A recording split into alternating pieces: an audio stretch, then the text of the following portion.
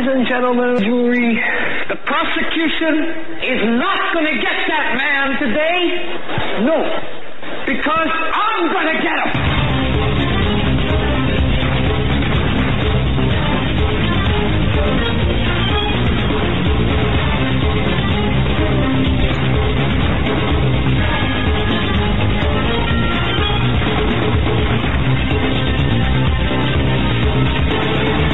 Ladies and gentlemen, to this edition of the Hagmann and Hagmann Report, coming to you live from our radio and television studios here in Northwest Pennsylvania. Thanks for joining us. Thank you so much for your belief and your trust in us. We have a great program lined up for you. Coming up here shortly will be Kate Dalley from Kate Dalley Radio. You can listen live to Kate Dalley 1 to 4 p.m. Mountain Time, Monday through Friday. Do the math for your own particular time zone, but she's on Kate Dalley Radio. It's the Fox affiliate, and right on top, right at the tip of the spear of many important issues. Really a great talk show host, a great source of information. If you haven't listened to her at all, definitely go to Kate Dalley Radio. That's KateDalleyRadio.com, and there you'll find just an array of topics that she's discussed over the last couple of days, and you can go to her SoundCloud as well and expand on that. But follow her; she's got a lot of great information. I want to thank Global Star Radio, where we broadcast live as well, for carrying us, and BTR, Blog Talk Radio, all for your belief and trust in us. Thank you so much. It's been a long week. I don't know about you guys, but man, doesn't it seem like a long week? Oh my goodness, it has. It's but having said that, the Independence Day holiday is coming up next week. That's a good thing, and of course, celebrating this country's independence. But are we truly independent as people? You know, how much independence have we lost here over the last 20, 30, 40, 100 years? I would say a lot. Would want everyone to think about that during their festivities next week. But having said all of that, folks, visit our sponsors. You've got Greennovative. Don't forget about the contest with Greennovative. You've got... and just on that real quick, go ahead. Alan Riggs from Greennovative has put together a contest. What you do, folks, if you want... send emails to Alan Riggs or send them to the studio, and I'll forward them to Alan, because I know we've gotten some of the emails. Studio at Hagmann and Hagmann.com. Yeah, studio at Hagmann and Hagmann.com. Write a short piece about when you needed power and you did not have it, and you will be entered to win one of several of Alan Riggs' Greennovative some great power stuff, packs that have everything that you need for recharging batteries, and all the details are on greennovative.com, and we'll have more on that later. Yeah, so some really great things. I'm amazed, folks, at at what's happening with the corporate media on the progressive side. MSNBC, they're losing their minds. What little they have left of theirs. You had Chris Wallace, somewhat suggestive of Kushner being taken out, that is murdered. How can they get away with this? You know, it's interesting because also if you go on Drudge, you'll see 3 back-to-back headlines. Matthews is one, and then of course a man accused of threatening to kill a lawmaker rattles off Republican names in a courtroom outburst. Yeah, that's typical today.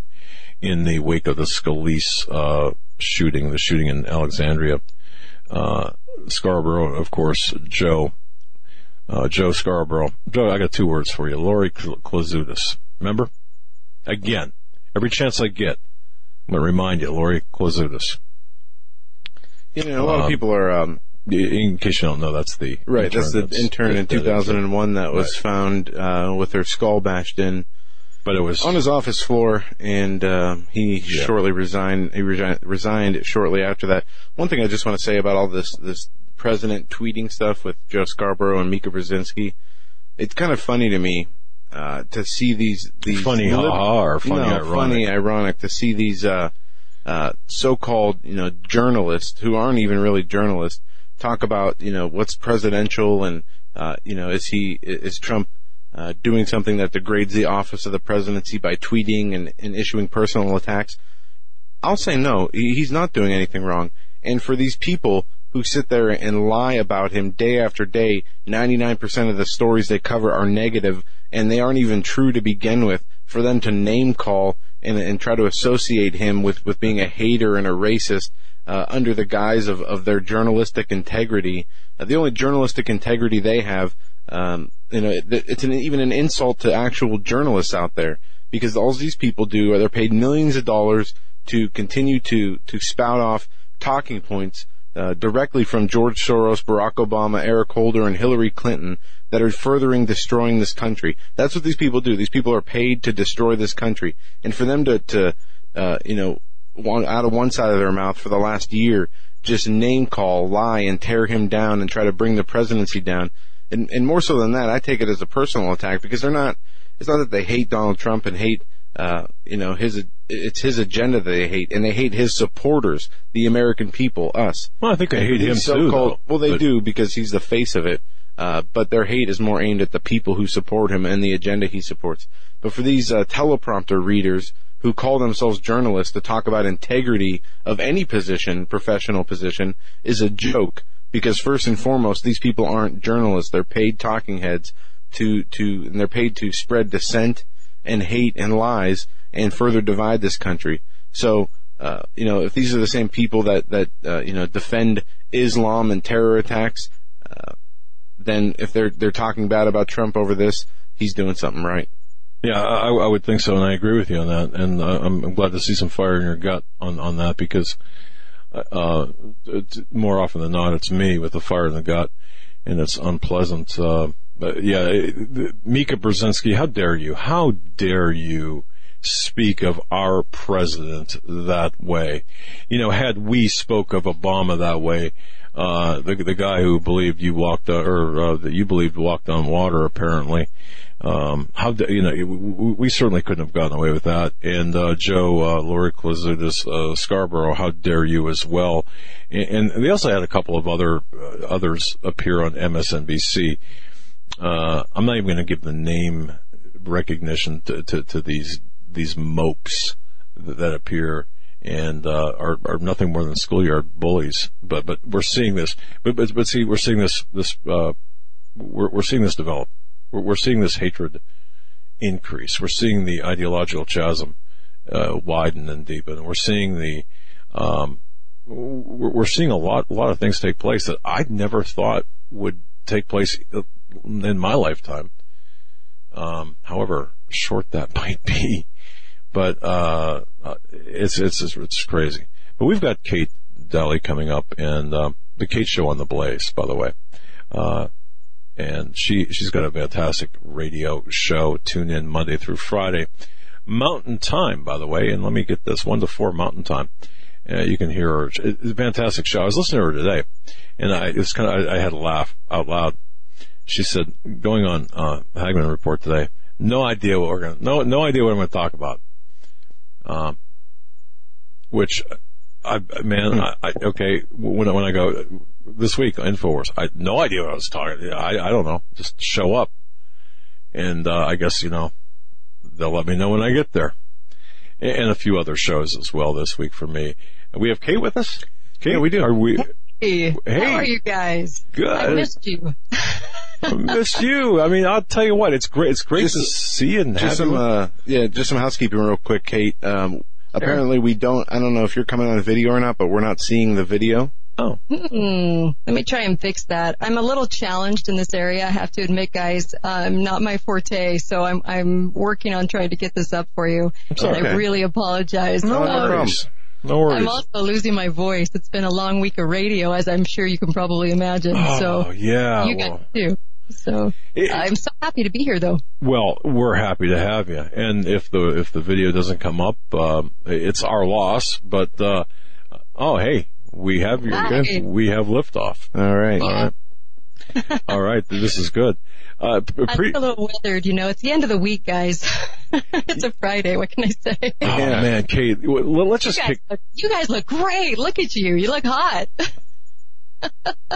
What are you turning around for? You guys look awesome. I didn't know if you were talking about us or not. Well, thank you. No, seriously, we should just it is Friday. Kick back, relax a little bit. Absolutely. And let's just have a conversation. You had a great week, this week. You covered a lot of ground. I kept getting, I caught you I listened to you on archive. And so, I'm kind of out of order, but you covered a lot of stuff. I'm out of order on the daytime show too, and it's you can go to KateDalleyRadio.com and catch a live stream of the show each day, and I do 2 different shows, and I'll tell you, it's a lot of fun, and I'm constantly going down the rabbit hole, and I know you guys are too. It's addicting. I love it. I was up till 4 a.m.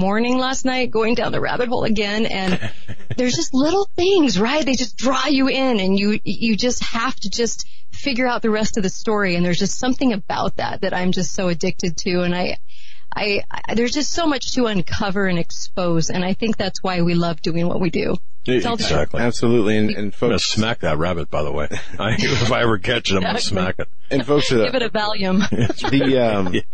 Some of the archives, actually, our producer, John Robertson, was just on Kate's show. Yeah. He was great. Yeah. He's fabulous.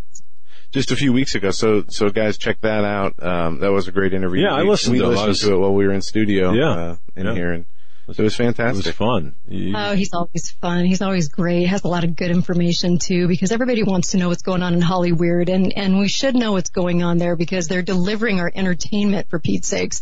And so we've got to know what's happening, and there's so much going on in the world. I mean, abroad and with our money situation, our economy right now, and I mean, honestly, isn't there 20 topics you could tackle every hour? And it's just trying to pick which one? Something, I got an email from someone.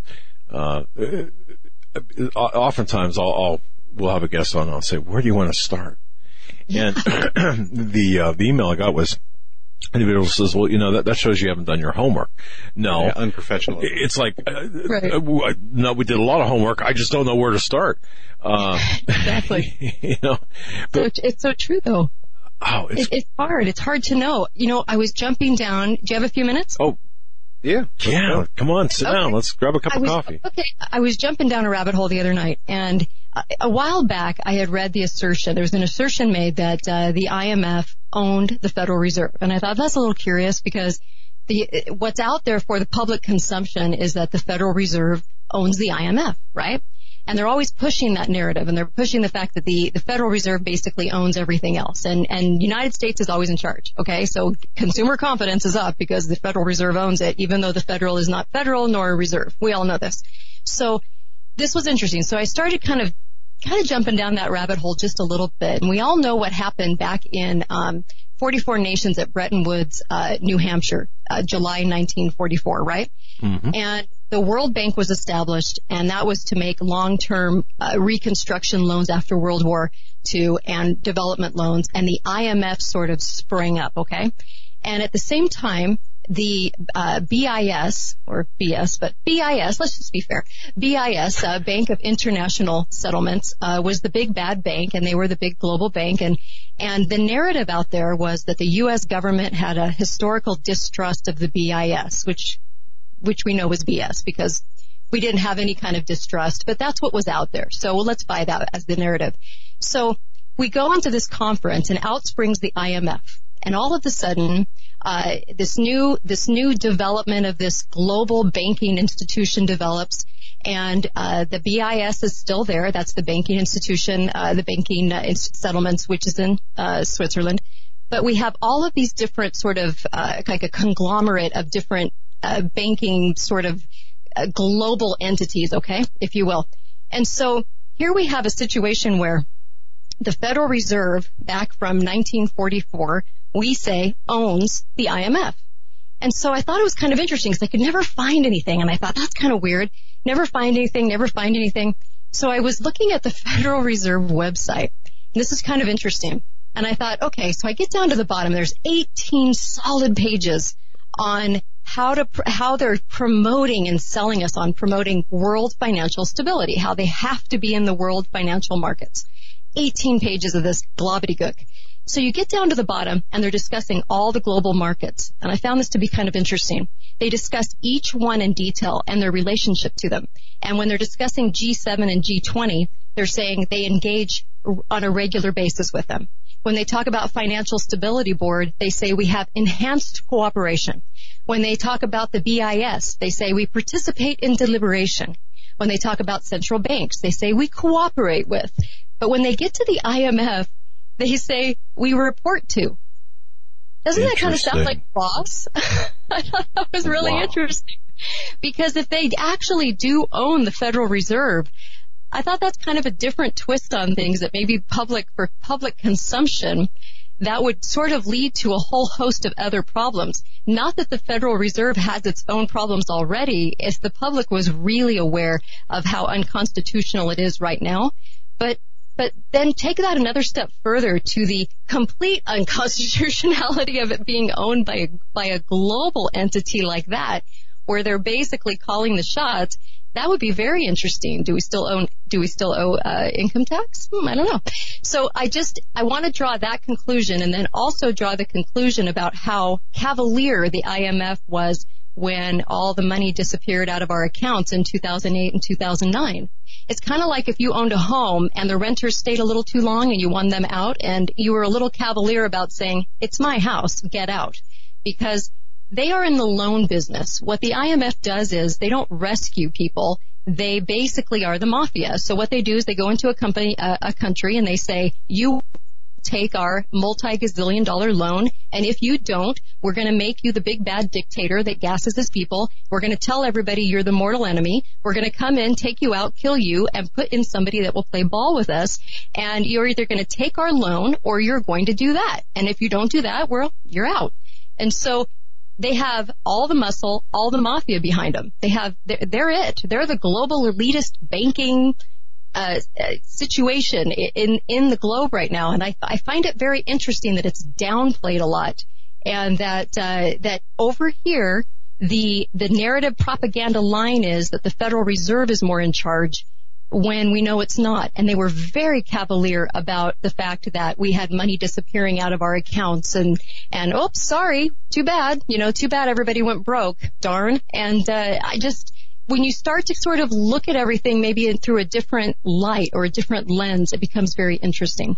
Yes, so those are the rabbit holes I go down. I love that. And no, it is very interesting. And when we think about, the politics in this country and the political theater that we have with the media and the left and the right and the constant, divide and conquer tactics, that's one of the primary reasons that they continue to employ these tactics, is because if everybody came together, putting the political ideology aside, and focused, their energy on the real enemies of this country, which are the global banking cartels, they would have a real problem. But you're exactly right. It is just like the mafia. They do construct and deconstruct nations based on their monetary policy and who will play ball with them. We saw that with Gaddafi. We see it with Assad. We're seeing it with Iran, and also with North Korea.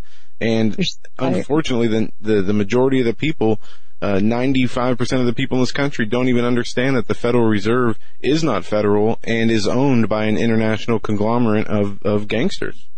Oh, you're so right. And, the BIS was, basically owned by 8 families, right? Those 8 families controlled the central banks, almost all the Western developing nations. But, and of course, the Rothschilds are at the helm. I think the Rockefellers are more of the, kind of a little bit more of the gopher involved, but the Rothschilds are at the helm of most everything. So it is interesting when you get into what is owned, how they own it, and all the different facets that they can control and do control, and then pass off as something else. And so whenever we're led to believe that something else is in charge, always look the other way. It's like squirrel, always go to the other side of the spectrum, because that's where you're going to find something. Like right now in matters abroad, what are they not talking about? What are they not talking about? we're not, well, China came up today, but we haven't been talking about Turkey as much. We haven't been talking about China as much. I always try and go to the countries that we're not bringing up in the news as much, because usually there's something happening there that we need to be aware of. Venezuela is a great example of this. You know, the socialist utopia that is Venezuela, you know, continues to deteriorate day by day. Protesters are being shot in the street, and you barely ever see it in the media. But yeah, well, Illinois is headed right down that same path. Should they divide it up? Do you think all the neighboring states will take a piece? Who's going to get Chicago? I think they paid not to have it before they take it in. Yeah, that's the stick nobody wants in the draw. You know, I've often wondered. I posed this question the other day. What if California, Hawaii, Oregon, and Washington sort of wanted to drift out on their own and become their own country? So we kind of led that one step further. Okay, so obviously they're going to run out of other people's money. They're going to go broke, and we all know that because obviously their system doesn't work. So then what? Okay, what if China comes in and owns them? Do we want China on our border? Because that's what would happen. So then what? You know, and how would America feel about that? And what would we do? What would you do? How would you feel about part of the United States going away and possibly being owned by another country? Yeah, that's why I was never really enthused about that secession idea for a lot of reasons. That, of course, being one of them. Minus the secession, China already does own, parts of our country and different states and, federal land and all kinds of crazy stuff. But to have it on the books like that, yeah, it would pose a huge national security concerns, and I don't think it would be allowed to happen. They'd call it China Forna. Indeed. It'd be overt, in other words. Man. Think about it. You were talking about the Bank of International Settlements and the IMF. Sure. What really got me was the Exchange Stability Fund. I don't know how much, if you've gotten into the Zero Hedge, I believe, did or posted a series, I think it was like 4 or 5 years ago. 5 YouTube or 5 video segments. Have you seen that by chance? I haven't. I'd be intrigued. Yeah, you want to talk about just a must be, huh? Oh, yeah, that rabbit hole is one that you're going to be seeing noodles. Be up till 5 in the morning again. Exactly. The Exchange Stability Fund appears to be the mechanism that the simplest way I know how to describe it would be the mechanism that funds all of our black projects. And if it's I'll send you the link because or just Zero Hedge Exchange Stability Fund and have fun. Check it out. Oh yeah, yeah. You'll be up for days. Great, thanks. Yeah, I appreciate that one. I owe you. Folks, we're talking with Kate Dalley, the Kate Dalley Radio, the smartest, really the most intelligent woman I know, and the most intelligent. I'm serious. You've got more. Your research, your programs are fantastic. They really are. They're very.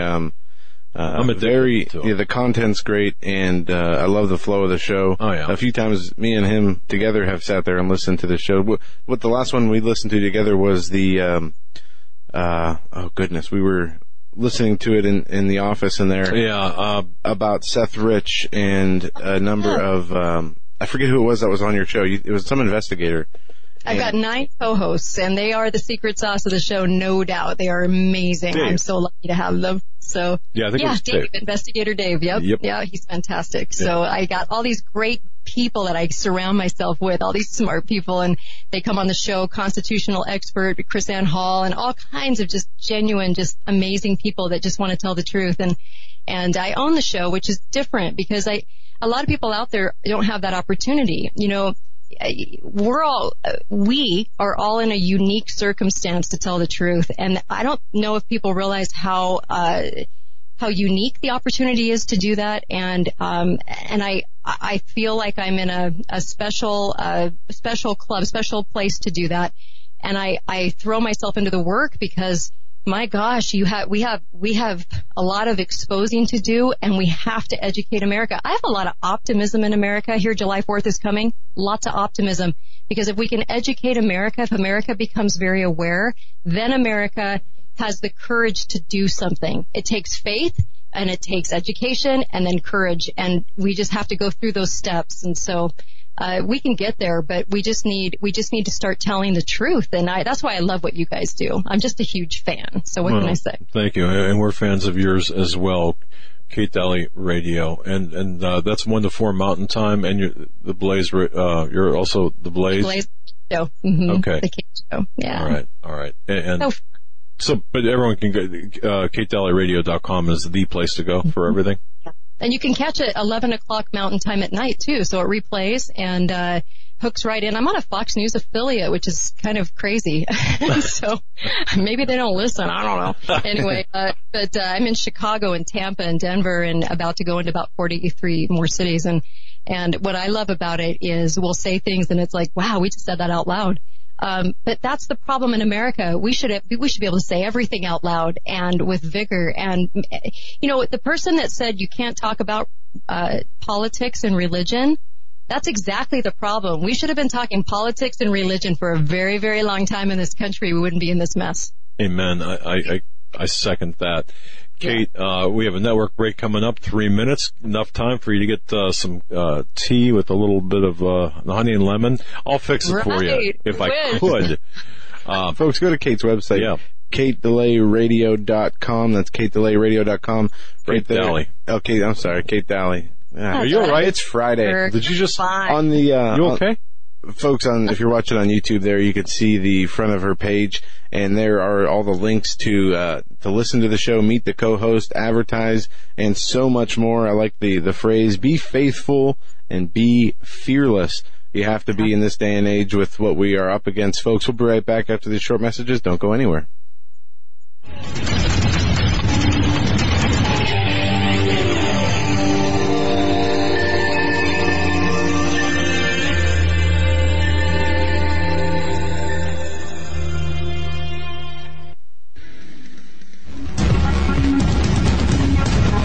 Visit HagmannReport.com for the news and articles that matter most.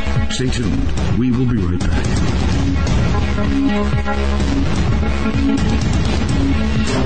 In a thrilling series of novels, T.C. Joseph takes us into the lives of 3 families who struggle to maintain normal lives in a world where conspiracy theory and Bible prophecy collide. T.C. Joseph's viewpoint of alternative history and understanding of prophetic events will change your view of the world and the events on our horizon. Kirkus Review states, readers of end times fiction will be hard-pressed to find it done more intriguingly than this. Extremely readable and fast-paced. Blue Week Reviews boldly states, fans of Tim LaHaye's Left Behind series and Tom Perrotta's The Leftovers will find this thought-provoking series absolutely riveting. Order your copies of T.C. Joseph's This Generation series from Amazon.com. Book 1, Precipice. Book 2, Pentecost. And Book 3, Penance. In these uncertain times, it makes sense to have a sustainable backup method to cook food and boil water. If your current plan includes using a fuel-burning stove or cooking over an open fire, then there's a much better way. The Minuteman Rocket Stove is a biomass-burning cooking stove that only requires small quantities of sticks and twigs for fuel. The Minuteman Stove is easy to use, smokeless, portable, powerful, and sustainable. For the finest in survival cooking stoves and fire starters made right here in the USA, go to MinutemanStove.com. That's MinutemanStove.com. You may never look at your city, town, or its people the same way ever again. Stained by Blood, a murder investigation based upon a true story by private investigator Douglas J. Hagmann. Using the character Mark Stiles, Hagmann takes you on a journey behind the scenes where the homicide becomes a secondary to an underworld of satanic ritual abuse, child abduction, and even mind-controlled experimentation.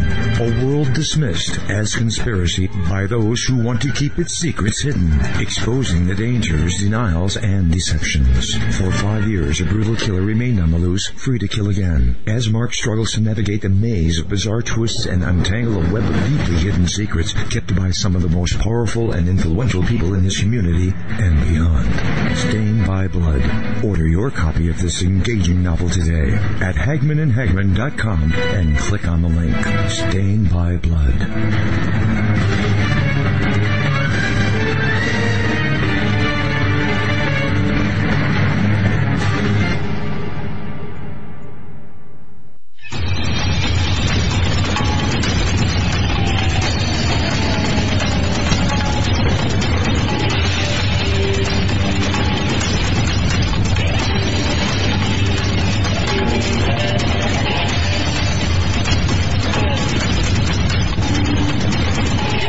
Welcome back, ladies and gentlemen, to the Hagmann and the Hagmann Report. HagmannReport.com. John, our producer, says you got to class it up. And I said, how do we do that? And he said, Kate Dalley. So here we are. We're classing it up tonight with Kate Dalley. Intellectually, Kate is just a great talk show host. KateDalleyRadio.com. Go there. So exciting that she's going to be expanding into, I think she said 4,330 cities. 43. Man, yeah. I love 43,000. No, I'm just kidding. 43, yeah. That's amazing. But so cool. Behind the enemy lines, though. So, yes. Well, yeah.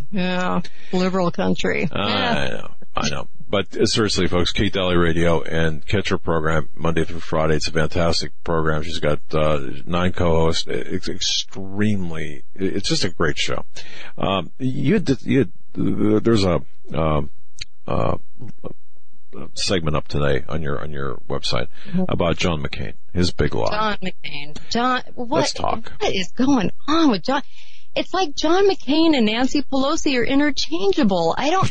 They could be the same person. They could be twins separated at birth at this point. I don't even know what they're doing. They're both nuts. So the Senate the markup of the Senate committee bill came out, and this is really scary, and I want people to understand the biggest lie ever told for money, because we all understand what just happened with Comey. Correct? Yep. So we all know that there's not one shred of evidence for Russia collusion for the election. We all get it. We all know it. The whole world knows it. And so this is the deal. 2018 Pentagon funding bill. So this has basically gone through committee, and now it's going to go to Senate. $705 million to Israeli cooperative missile defense programs, $588 million increase from the budget request. But here's the main crux of this thing, which I find it's completely appalling. So McCain comes out and he basically talks about this bill and says that that Russia is a threat to our democracy, that they have colluded, that they inserted themselves in the election, and now there is reason to put our what's estimated as 15,000 troops and more equipment and a ton more money, $105 more billion dollars on the Eastern Front permanently, because they have colluded, and this is the deal, and it's wrapped up in a bow, and I guess he has information that nobody else on earth has. And you know, what's interesting about this is he lies to get the cash to put us over into Russia, and says that they are aggressive and that they have threatened our value system. I guess we should just play the song Feelings, because I guess they've threatened our feelings. I don't even know what that means. I threatened our value system? Okay. And so we're supposed to, I guess, retaliate now with maybe a full-blown war. So they have to spell out in the budget what they're going to do. And so he's saying, okay, permanently we're going to be putting people on the ground over there. We need 15,000 troops and all this ammo and all of these tanks and all of this stuff. And we're going to put it over there, and we're also going to arm the Ukraine with more weapons. And this is what we're going to do based on the fact that we know that Russia did this. And I'm sitting here just a little befuddled, because everybody in the world knows that there's not a shred of evidence.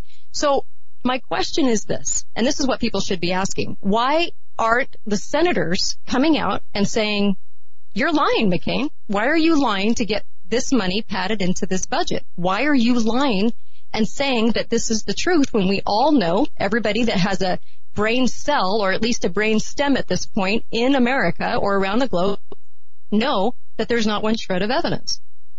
Why isn't anyone pointing this out? If you want to understand what collusion is on both sides of the aisle and how they pat each other's backs and play the same end game, here's a perfect little example of that. I can't even wrap it up in a bow tighter. There you go.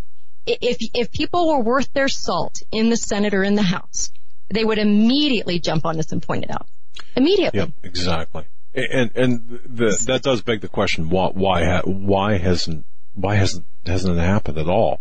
Yeah. It's the uniparty, of course, and John McCain being the neocon that he is. Just follow the money, though. I mean, we're talking about the money, and of course, who benefits at the end of the day? Who does benefit? Of course, it's that military industrial complex that Eisenhower warned about. That's pathetic. You know, but by doing so, okay, provocative, no, with respect to the positioning. Yes, and it is, and it's like we want this. We've wanted this for a really long time, and we don't care whether the evidence panned out. We don't care what was said. We're going to do it anyway. No one's going to question it. No one's going to stand in our way. And we're going to get the money we need, and we're going to go over there, and we're going to stir up trouble, and we're just going to make it happen. The American people should be demanding better and more and explanations on these things, and not taking this from people like McCain. The fact that people like McCain get back into office, can you say bought and sold any more than a McCain, a Pelosi, a Hatch, a Feinstein? I mean, this is the pinnacle of bought and sold. You sell your soul in this office, and I think it's so pathetic. And what's funny is it's the elephant in the room, and it's the elephant in the room known around the globe.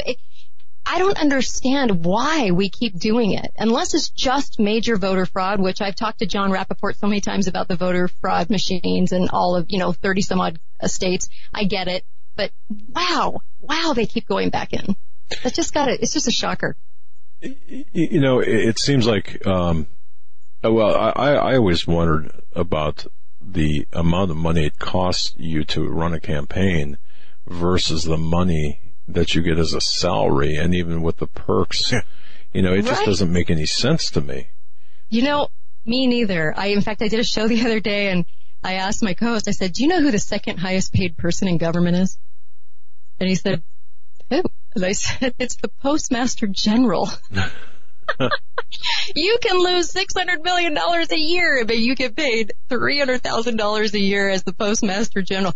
It's so screwed up. I mean, the whole thing is just such a mess. But yeah, the salary, the perks. You know what's funny about the race that we just won, right? The conservative side just won. Mm-hmm. I found that to be very, very interesting, that nobody was questioning the money involved. Nobody questioned how many millions the other guy spent. Most expensive House race in U.S. history. Yeah, they just said, well, this is what they spent. Doesn't anyone question that? Are we not asking more questions? Come on. Yeah, exactly. Yeah. You're exactly right. It's, you're 100% right. And you said a couple of things about Russia. You mentioned that. I was listening to Sean Hannity, and yesterday, I guess it was last night, he had on a number of people, but 6 major scandals that the mainstream media is not covering. You've got the James Comey memo leak and possible Federal Records Act violation. Incredible. You have Loretta Lynch's potential obstruction of justice, and Hillary Clinton's uranium or email scandal. John Podesta, who testified behind closed doors in front of the House Intelligence Committee just yesterday, I believe it was, or the day before. Closed doors, isn't that interesting? Yeah. And then Susan Rice, she's going to be testifying also behind closed doors in the coming weeks to the Senate Intelligence Committee about the unmasking controversy. So again, it looks like the public's going to be left out in that one. And when we talk about, when we look at all these investigations that they have on Trump and the collusion or the hacking or the meddling or the probing or whatever the word for this week is, none of it has any basis in fact whatsoever, nor has it produced any evidence. But you have actual actionable intel and real crimes on the other side through a lot of these investigations, and the media is silent about it. Sure. And I mean, these people are not objective. They're not.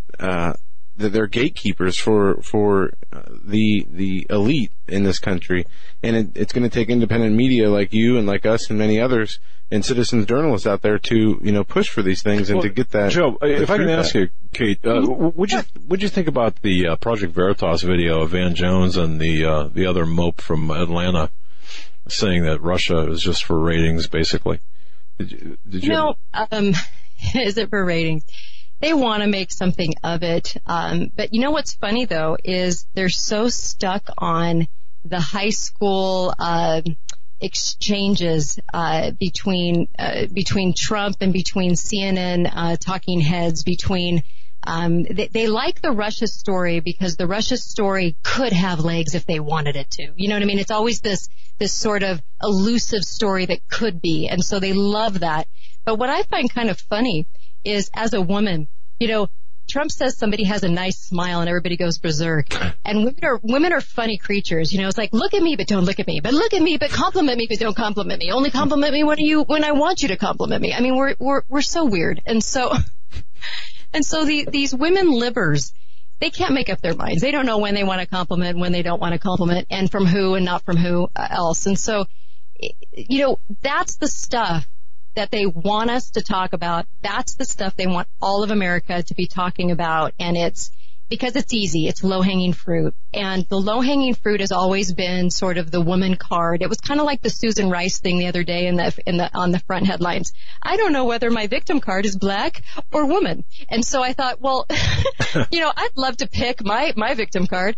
And I think that we get so caught up in that low-hanging fruit that's so easy to argue about, and it's so easy to just end up with these silly, gamey weird arguments that we never get to the substance. And that's why I like the shows that you and I do, is because at least we're getting to the substance and the education behind what's going on in America.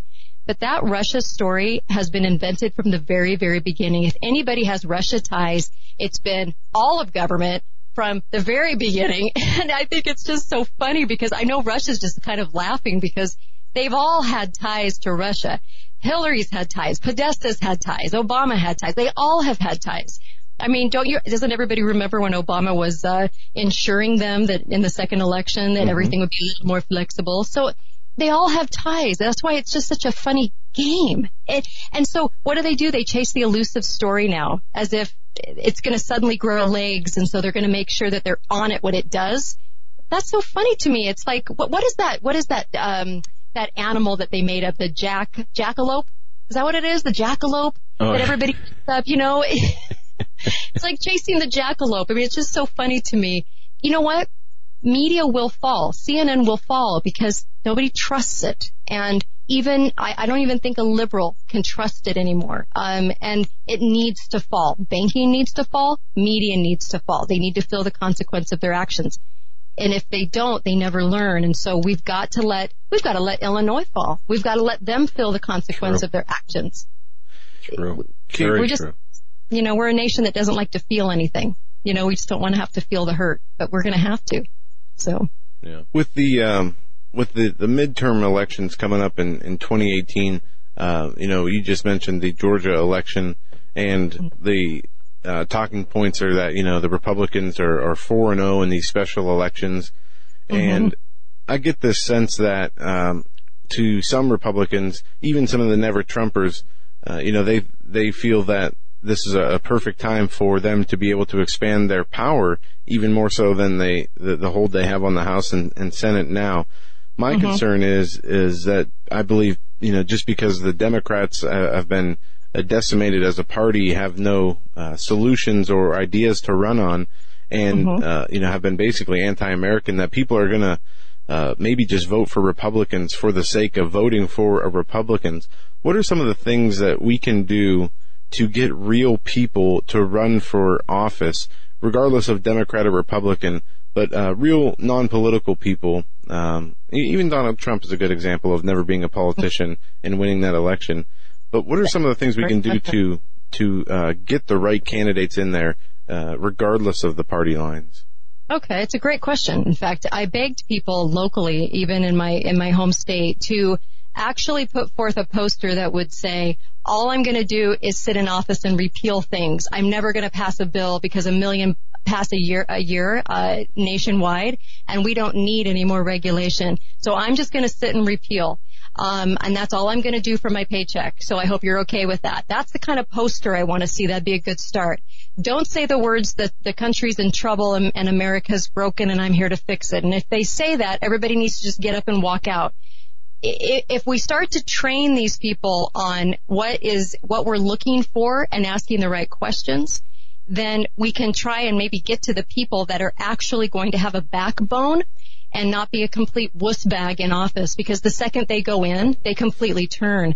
So we have a problem with healthcare, right? And we have a problem with understanding the difference right now between a Republican and a Democrat. This is the problem. In Georgia, everybody was cheering because the Republican got it. Now, if you look at her record, she's really standard quo. She's no different. She's not really going to do much in there for liberty. She's just going to do sort of the standard quo, which doesn't bode well for us. We've had standard quo for a long time.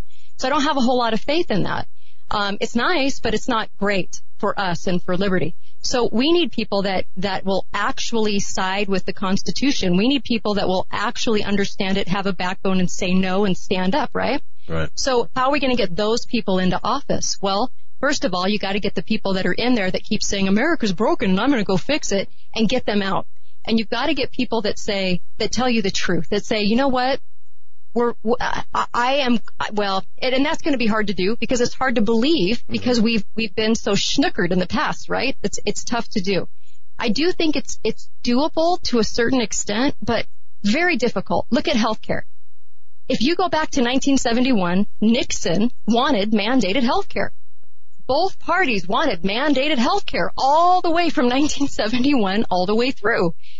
We have a problem with understanding what a party means. And a lot of times I say, well, my party believes in this. Well, go back in history. You'll find out your party believed in the other thing too. So we have a problem with that. The only clear line that's ever really been is abortion, but then you have to look at who's funding who. Who's funding Planned Parenthood? Who's letting that slide? So not even that is a clear-cut line anymore. I almost think people should run, and then maybe we have like a game where we figure out a year later if it's a D or an R, because this isn't working. I mean, I almost want to have like a dartboard where we actually like throw a dart and say, I don't know, are you a D or an R? Try and figure it out at the end. Because we keep getting sold a box of rocks, and we're not getting it that they have the same end goal. They have the same end goal. That's why we keep ending up in the same spot. Everybody that said the word repeal completely forgot that word now. So we never hear the word repeal anymore. I even pulled up an article from 2010 from dear old, and I mean old, 150-year-old Senator Hatch, who said repeal in 2010, and now he won't say the word repeal. Now they say they have to amend it. See, they just keep changing the language. I don't know who's an R and who's a D anymore.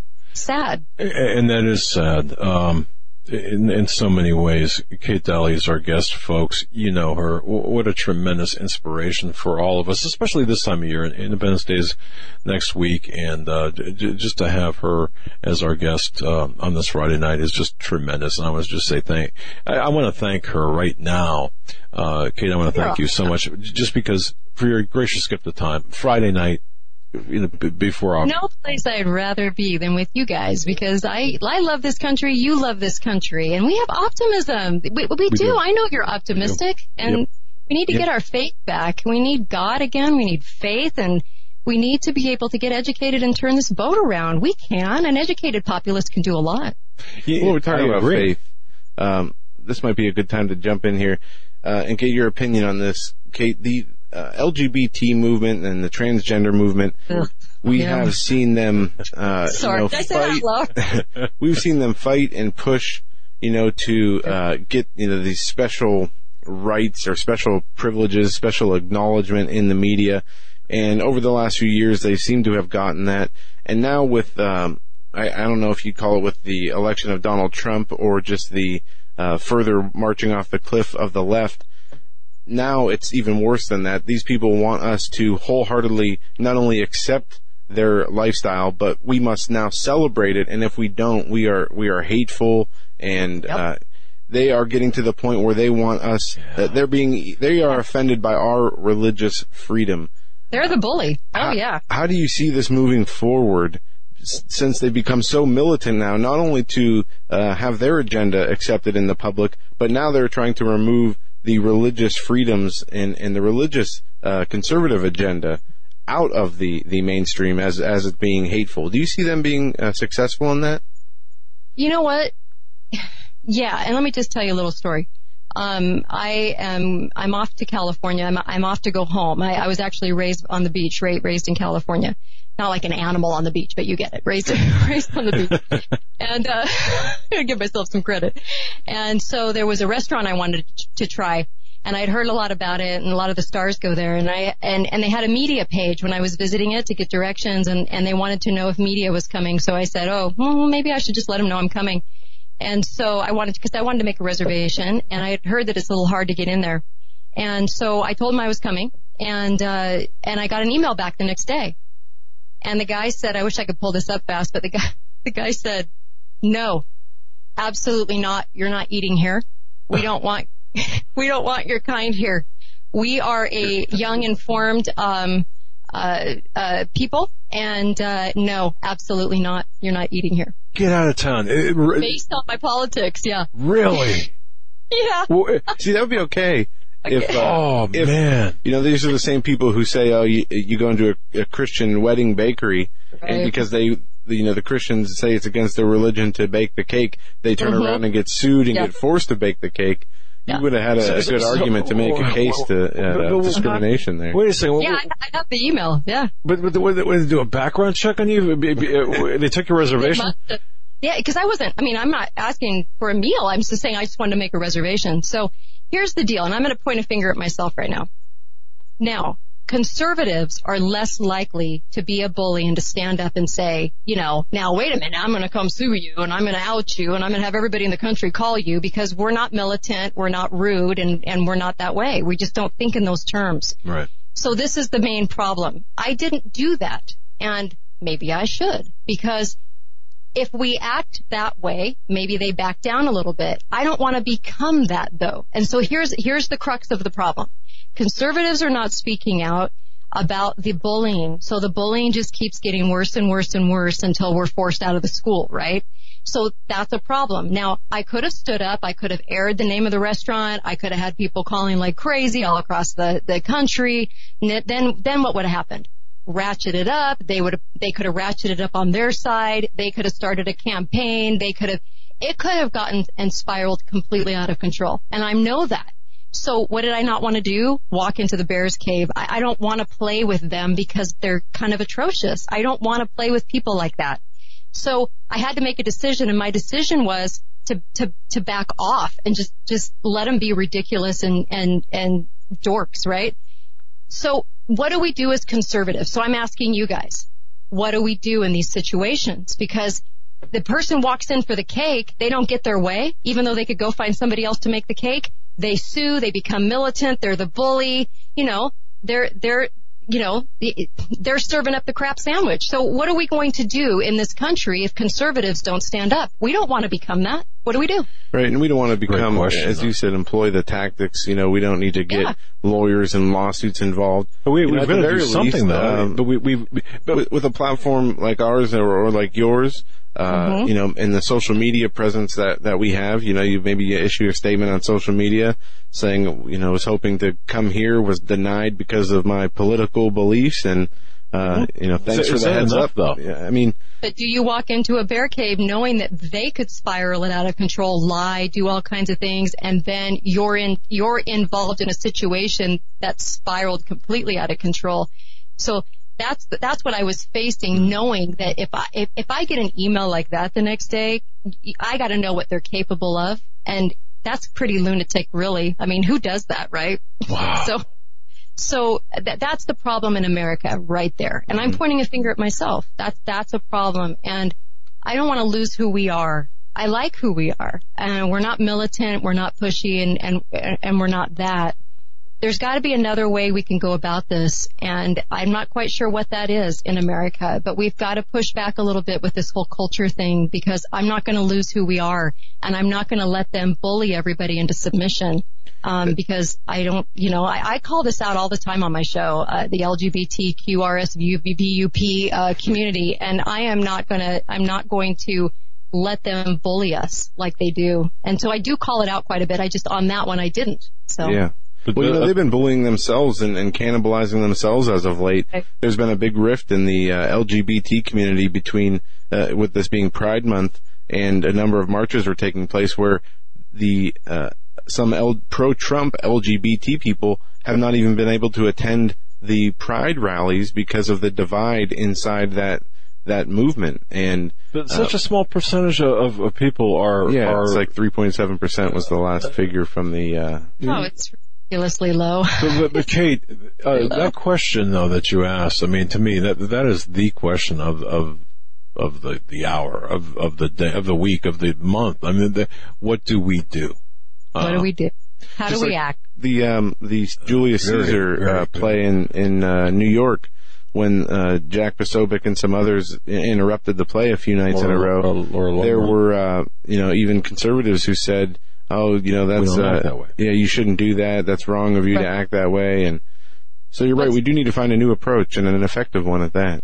What's really funny is I did a short segment on a group in Chicago that are training at a park, and what they're training for is to outwit the right wing extremists. I saw that. Because we're so dangerous. And I thought it was so funny, because I'm thinking, really? I mean, who has the violent rhetoric? I mean, we're not chopping off heads, fake heads with blood on them. So there you go. Kate Dalley.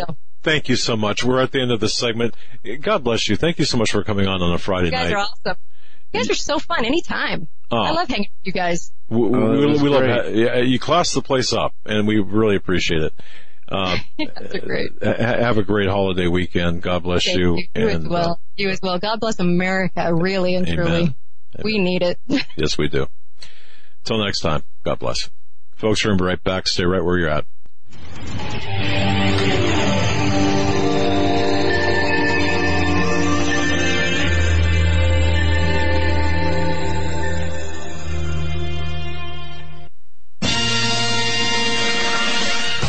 Greennovative. Go to HagmannReport.com. Click on the link to Greennovative. What Greennovative is, it's a small company in Florida.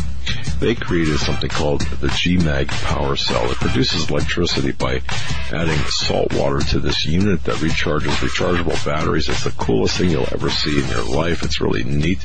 Really a super device. All right, you need just 2 teaspoons of ordinary table salt, a little water. But a bang, you're charging your rechargeable batteries. Super GMAG chargeable is affordable, it's lightweight, weighs about 8 ounces, it's durable, it's EMP proof, and it's environmentally friendly. That it is. It'll provide safe and convenient power for recharging 6 AA batteries off the grid when other power sources aren't available, anywhere, anytime, in any weather, day or night. Go to greennovative.com. That's greennovative.com. Folks, in these uncertain times, it just makes sense to have a sustainable backup method for accomplishing one of life's most important tasks, and that's preparing food. This is the way to go. There is nothing better than a Minuteman rocket stove from MinutemanStove.com. We all need a way to cook and a method to process water. I mean, think about it. Think about the many things that could happen to you. A Minuteman rocket stove can provide your family or group the perfect solution. It's small, lightweight, wood-burning, and every bit as powerful as a kitchen stove. It's smokeless, fully self-contained for clean storage and transport. Because it's so efficient, it cuts down on your wood gathering and processing chores to a tenth what would be required if cooking the old-fashioned way over an open fire. So don't rely on gas or fuel stoves. Prepare your family, prepare for yourself. Order a Minuteman rocket stove today. It's going to make bad times much better. Folks, MinutemanStove.com, MinutemanStove.com. Need I say more? You should have a Minuteman, the survival stove in an ammo can.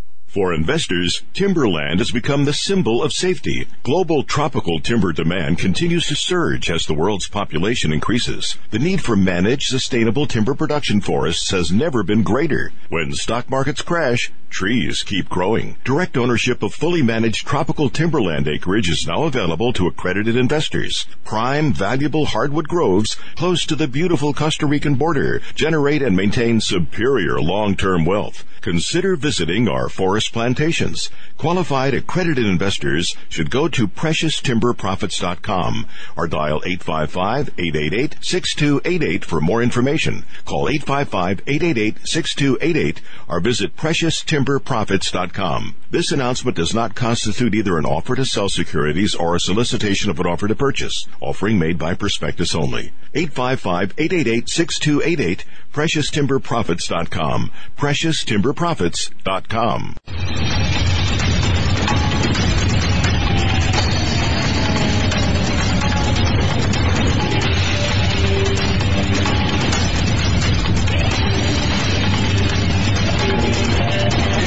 Ladies and gentlemen, this Friday edition of the Hagmann Report.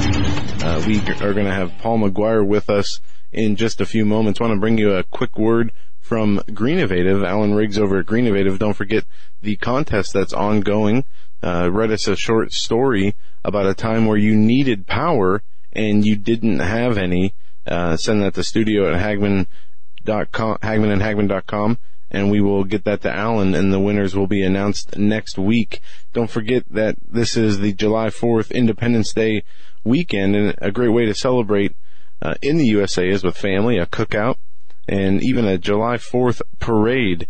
The write-in campaign for Greennovative Energy Independence is when you tell us about your emergency moment when you needed power and you just did not have it.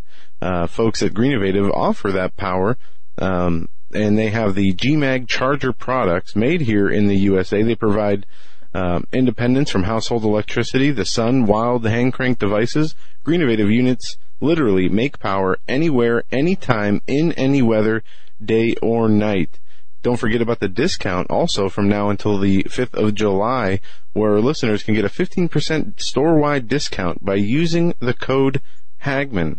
And for the very first time, you can receive a free pair of double power pucks with the purchase of any Super GMAG charger packets. The discount for that is free puck if it's your first time ordering. So again, 15% store-wide discount using the code Hagmann from now until the 5th of July. That's a great deal. Coming up shortly is going to be Mr. Paul McGuire. And I want to say, folks, look, it has started in earnest.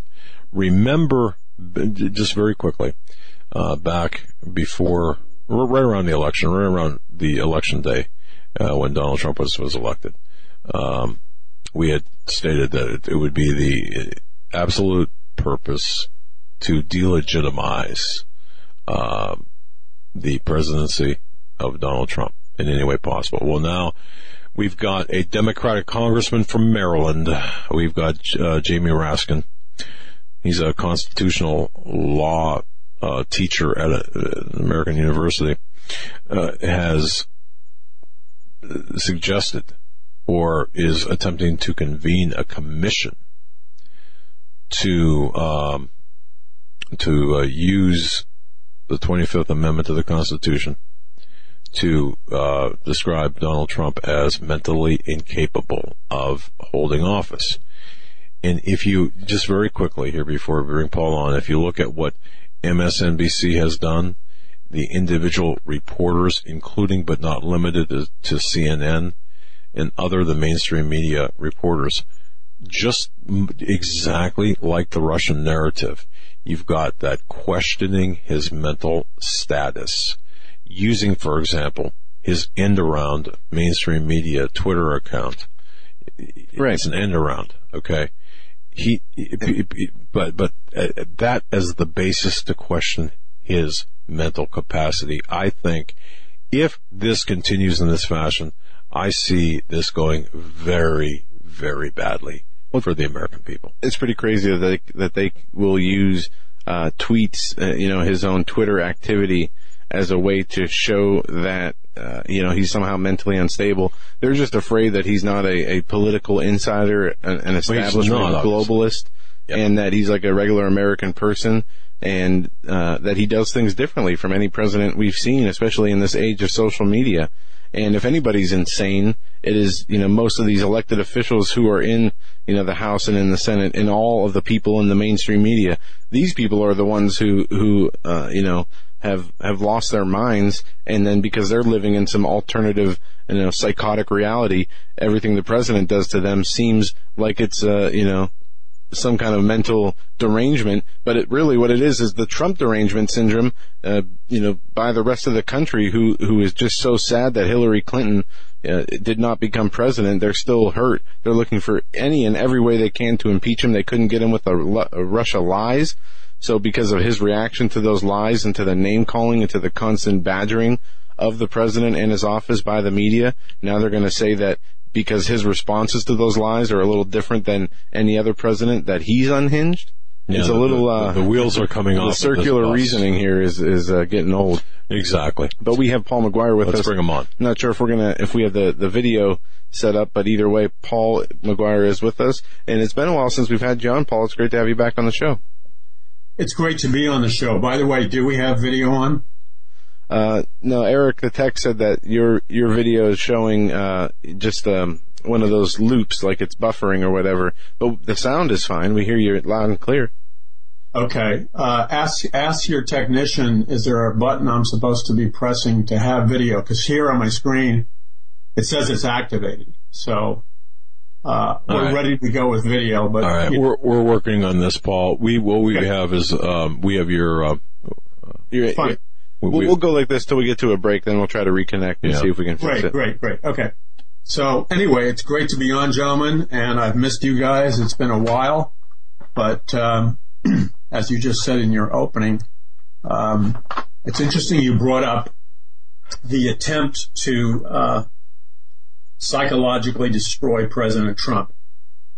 Now, I have been immersed in research for way too long. I'm working at 18 hours a day, doing 2 books at once, and I'm literally, I'll read 3 books a day. I know that sounds insane, but I'm a speed reader.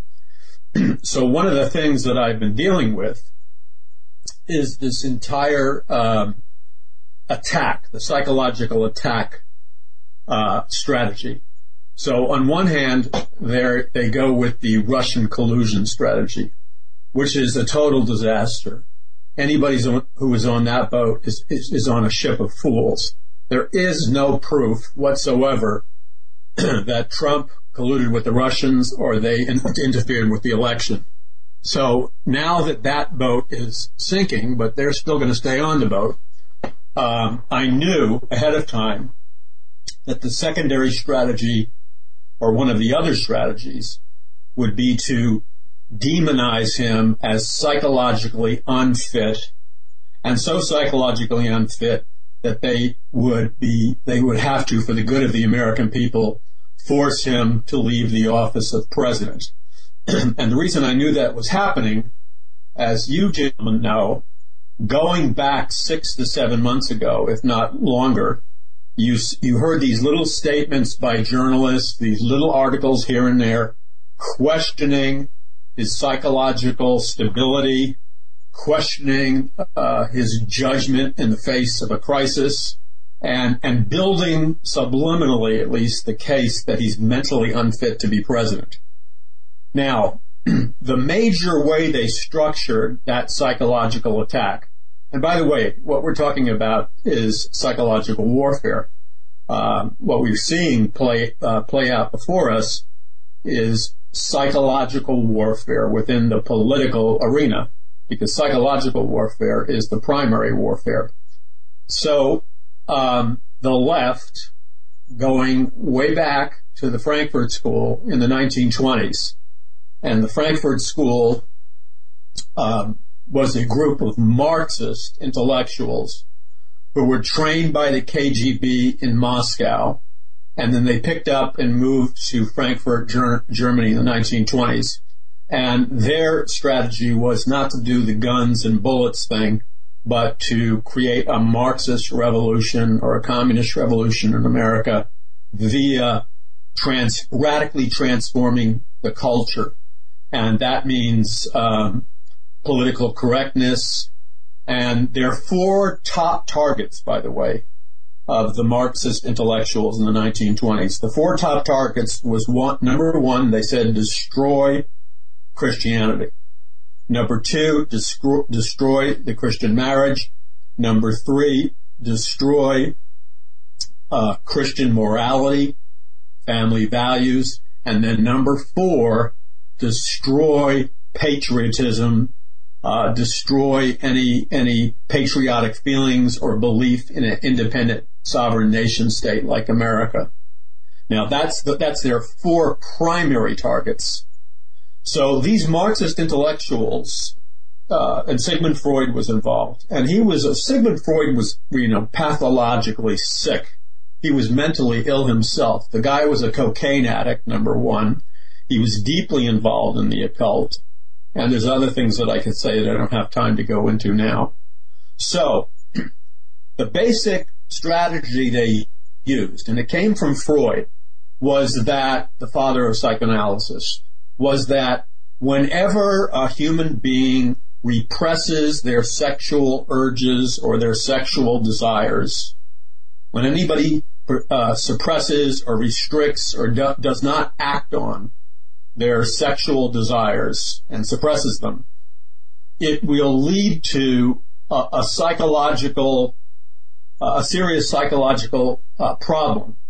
And a number of the Marxist intellectuals at the Frankfurt School actually authored books called The Totalitarian Personality. The Totalitarian Personality. And what they argued was that totalitarian males, strong leaders, or the fear of Hitlerian type dictators, that comes out of a psychological problem because that individual is suppressing their sexuality. So this is an entire theory that's not an honest psychological theory. There's no psychological basis for it. There's no scientific proof for it. What the Frankfurt School Marxist intellectuals did was manufacture a psychological theory as a methodology of propaganda and psychological warfare to target and destroy any strong male leadership figure so that there would be no resistance to their communist revolution. So every single argument, and by the way, I went through the entire biography of Trump. I read the articles in the liberal magazines, and you could go off the checkpoint that they would say was part of the reason he has an authoritarian personality. His father was cruel to him. Well, his father wasn't cruel to him. So they back then were constructing this fiction that Trump is a potential authoritarian and also mentally unstable, because they believe that goes hand in hand via the suppression of sexuality. So this is a specific agenda, and quite frankly, I heard this when I was a leftist and a radical and, involved in demonstrations and stuff. I heard this exact same argument from people like Dr. Timothy Leary and the radical left in the late 60s and 70s.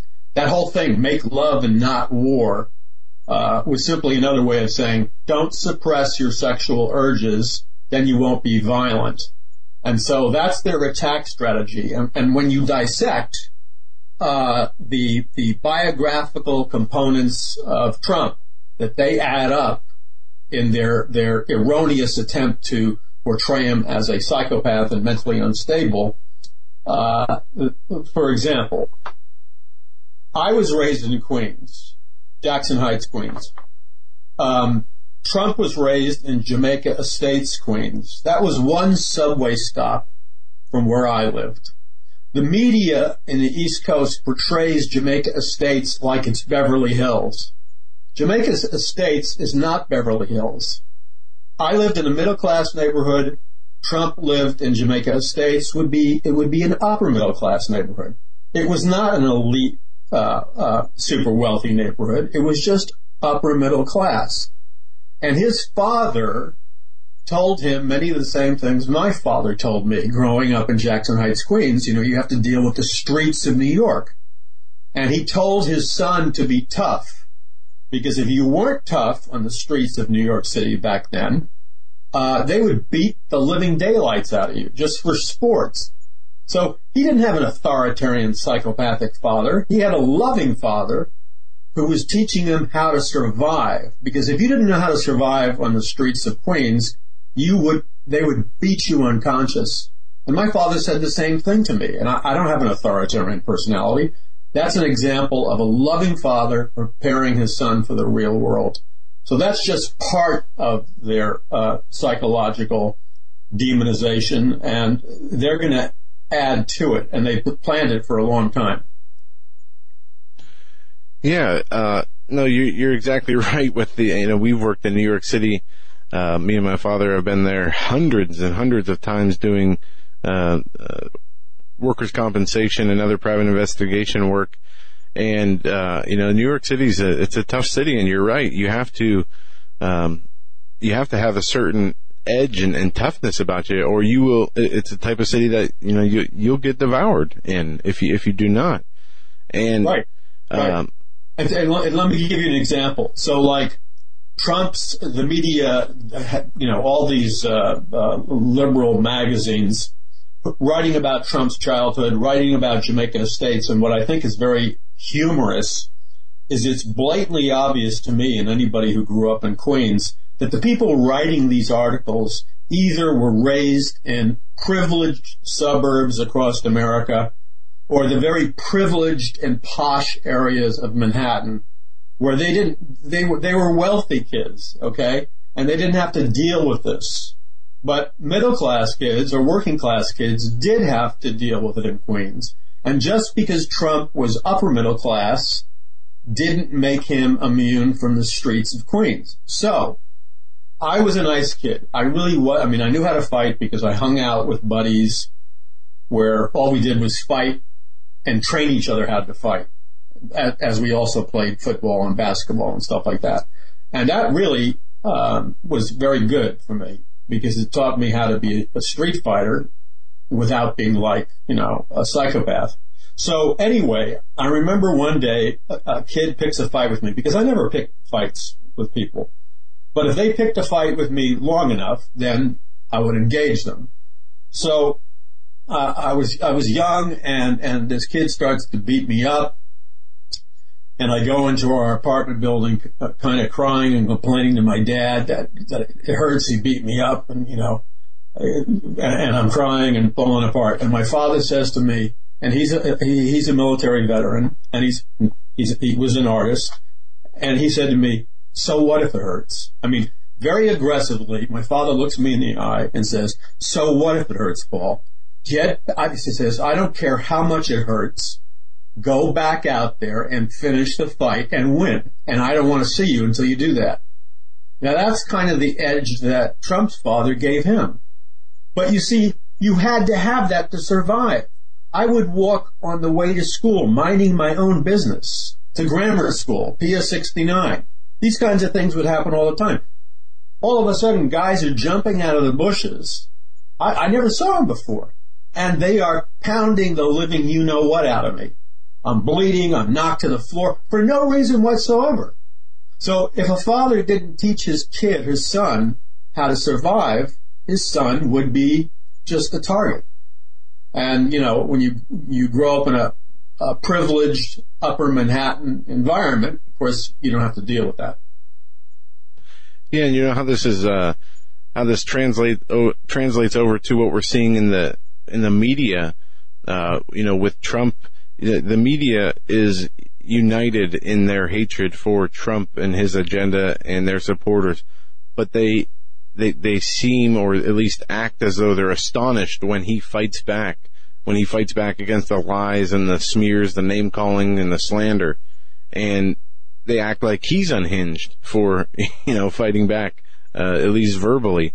And I don't know what these people expect. I mean, it's obvious and has been obvious for a long time that no matter what he does, he's going to be ridiculed for it. He's going to be put down. And but one thing that this country has going for it is the complete lack of respect and the unity of the people against the mainstream media. I think a lot of the people can see through the media and what they're trying to do to Trump and to his agenda. But Paul, let me ask you this. Do you believe that they really hate Trump this much, or do you think that it's more they hate his agenda and supporters? I would venture to say that if he had the political, economic beliefs that they had, he'd be a hero to them. You have to ask yourself the question. We have never, ever experienced this level of attack and warfare against any president of the United States in the history of America. Never, ever. And we have entered an entirely different virtual reality. And a lot of people understand that. A lot of people in the media don't get it yet. I don't believe in evolution, but we've taken an evolutionary jump in the way our social media and our media integrates with society. So let me give you an example. Trump was a reality TV star, okay? That's unreal, but it's real. His face was recognizable. His brand, you're fired, the tough businessman. People all over the world tuned into that show. He was a superstar of reality TV. And that taught him a bunch of things, I'm sure. So Trump goes into an environment expecting to run for president and expecting, fair debate rules and fair media coverage and everything else. And all of a sudden, we're all watching this, and none of us have ever seen an election where the entire mainstream media is a 24/7 assault machine against him. They're lying, they're distorting. It's like unbelievable. You had people like Jeb Bush, coming up all like humble and quiet and Christian-like. But, as Trump called him on it, he was distancing himself from it. But he had a political pact, I think, spending over $100 million doing the dirtiest and meanest name-calling television spots. And so all this accumulates. We've never seen, ever, none of us have ever seen a time where the media has been so biased, so off the wall, one lie after another. What they did to Trump, and this is psychological warfare too, this is an intentional strategy. They have given him bombardment of images where people are threatening to kill him, threatening to assassinate him. Some of them are celebrities, some of them are movie stars, some of them are journalists and other politicians.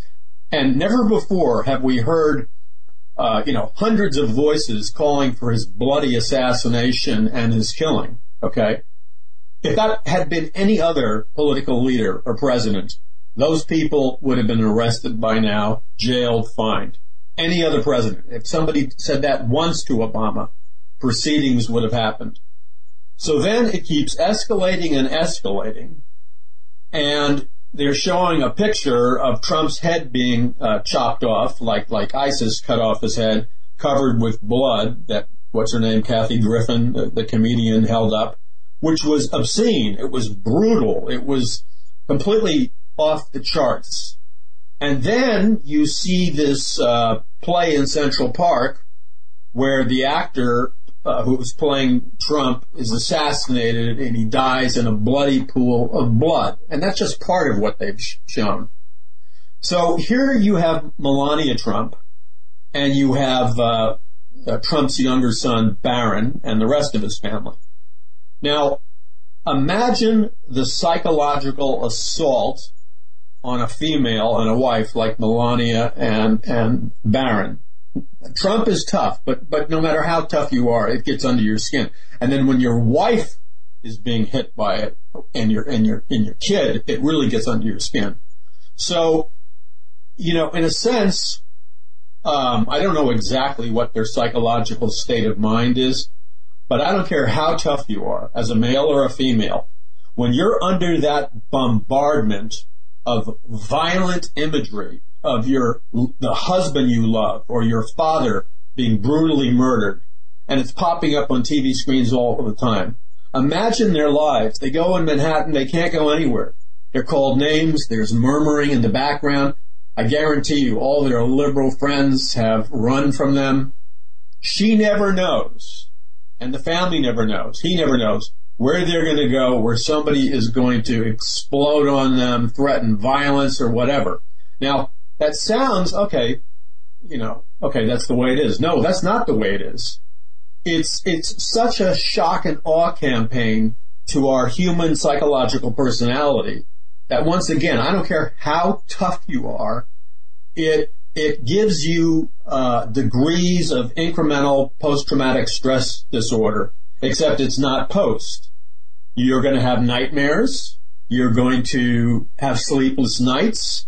You're going to have a paranoia because it's like shell shock. You don't know when the next explosion's going to go off. And that is a brutal, brutal psychological attack on his family, and him and his staff. And it's done intentionally because they know he is probably tough and can handle it.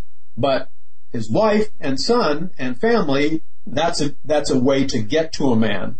So this is a deliberate assault. Number two is the constant references to assassination and the blood regarding Trump and how we're going to kill him and chop his head off. It takes a collective toll, and it deliberately creates a climate where every nut is ready to go off on them. So it is my personal belief that we are watching not a product of randomness. Everything we're seeing in the media in terms of the attacks on Trump, even this guy who killed the Republicans, there is far more to that than we're being led to believe. That was not a random incident. Paul, we're right up against the break. We're going to take this break, and we're going to try to get your video up and running. Folks, we're talking with Paul McGuire. He's going to be with us through the rest of the show. We got a lot to get into, a lot of prophetic stuff, a lot of news stuff, and this is good stuff, though, folks. Absolutely. What I'm hearing, man. This is exactly what we need. And we're going to try to get the video up and running from when we come back. We're going to take this network break. When we come back, more with Paul McGuire. Don't go anywhere.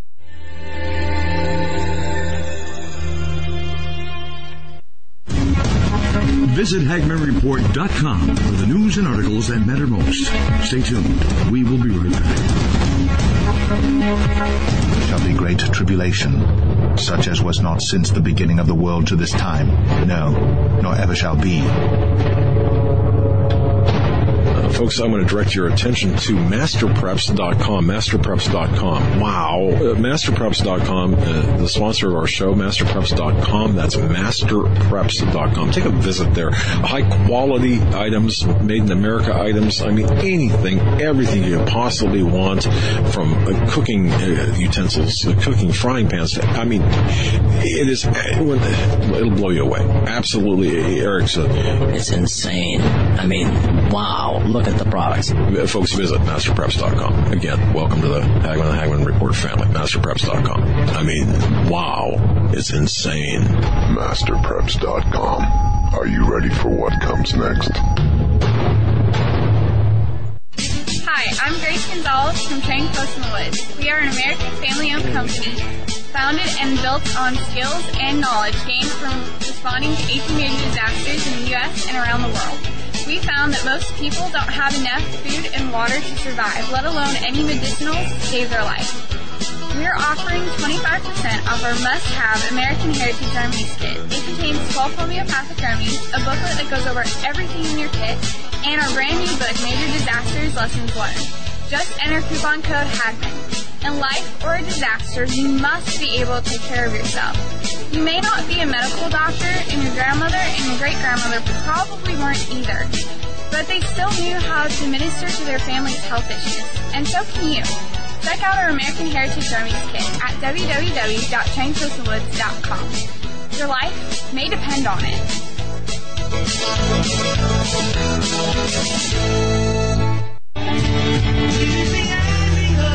Hello, everyone. This is Joe Charles, the guy whose voice is heard announcing for the Hagmann and Hagmann Report right here on YouTube and across the Global Star Radio Network. There have been many people wondering whose music is being played during those breaks. Well, you guessed it. And we're very pleased to announce that all that music and 11 brand new songs from the CD New Jerusalem is set for release on April 10th for download on iTunes. That means you can help support my ministry and be blessed by this awesome, inspiring recording. I have been fortunate to work with some phenomenal musicians from around the world that helped us put this recording together in the studio. Simply go to joecharlesmusic.com and click on the iTunes link. Or, if you'd rather have a CD, we'll send one right out to you. Just leave me your email and we'll get right back to you. And thanks to Doug and Joe Hagmann for making this all possible. God bless.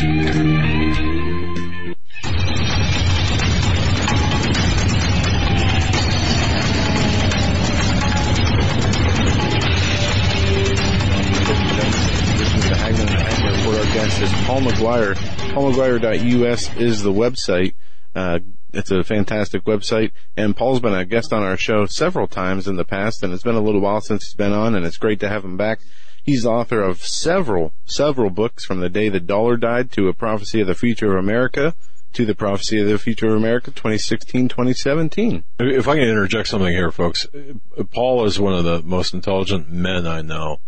And when he says he goes into a room in 18 hours, in a room writing a couple of books, this is what he does. The secret, I always wondered, how do so many people write so many books? Well, you know how they do it? They've got, I don't want to say ghostwriters. They got people that write, don't recall the name, but other people write the books for him. Basically, the author gives them notes, and the other person, copywriters, write the books. Paul writes his own, and he researches his own. And I've got a lot of respect for Paul. We were talking right before the break about the assault against the mental, the mental health of Donald Trump, the constant barrage by everyone in the media. And I think this is so important, because this is where, folks, I'm telling you, this is tomorrow's news. Paul, take it away, sir. Well, I'm really glad, Doug, that you brought that up. And I'm going to say some things that probably I shouldn't say, but I'm going to say them anyway, which is what I always do. And before I say them, though, I want to tell skeptical people, there's nothing wrong with being skeptical, as long as you're honest, and when you're confronted with the facts. If the facts don't prove to be true, then you have a right to reject it. But if you're skeptical and the facts are true, then you're obligated to change your mind if you have any integrity. So I'm going to say some things that may sound foreign and strange to some people, but I have credible first-hand documentation in my books to support what I'm saying. And, I've spent a lifetime, 45 years at least, studying this stuff. So let me just get to some basics that the mainstream news media and even a lot of the alternative news media is very one-dimensional. And they won't get into the real, it's not so much what they do cover that creates bias and censorship. It's what they choose not to cover, which is their greatest crime. So, over the last 40 years, let's say starting, I'm just going to pick an arbitrary date. I could go back further, but starting right after World War II in 1948. When America brought in 10,000 Nazi mind control scientists, Nazi rocket scientists, and Nazi genetic scientists under a program called Operation Paperclip, and then gave them the highest positions in America with think tanks and laboratories and huge budgets. Now, the one thing we have to remember about the Nazis is they were, first of all, deeply involved in the occult. But secondly, they were on the cutting edge of scientific mind control. I mean, they had mind control. They took it to a whole new level. But what a lot of people don't understand is that scientific mind control, just like genetics or transhumanism or computer technology, it has been accelerating in its sophistication and application. It's just that you'll never really hear about it. A case in point would be, what was it, a couple of months ago, our government gave the communist Chinese government the control over the internet. Was it a couple of months ago? That was right before, I think it was in October, November, something like that, or October. Yeah. So immediately after that happened, I began to notice all kinds of censorship happening on the internet. Things that weren't happening before are now happening constantly. So, for example, it used to be I would type in something like, let's say, Donald Trump and psychological personality or whatever. And on the first page, there would have been the typical liberal propaganda. But on the first page of a search engine back then, like Google, there would be alternative news. Now, on any given subject, unless it's the official politically correct version, you don't see it on the first page of the search engines. You don't see it on the second page. Now you've got to start going 10 pages deep. Maybe you'll go on the 6th page and find one article or something, but they're burying alternative viewpoints, which happen to be the truth, deep 10 pages or more into the search engines. That's a form of censorship. Then I can't tell you how many articles that I research, and I'll try to go to the article, and there's an error message, a variety of strange error messages that I've never seen, or mysteriously this video does not play anymore. But it's always related to something that isn't politically correct.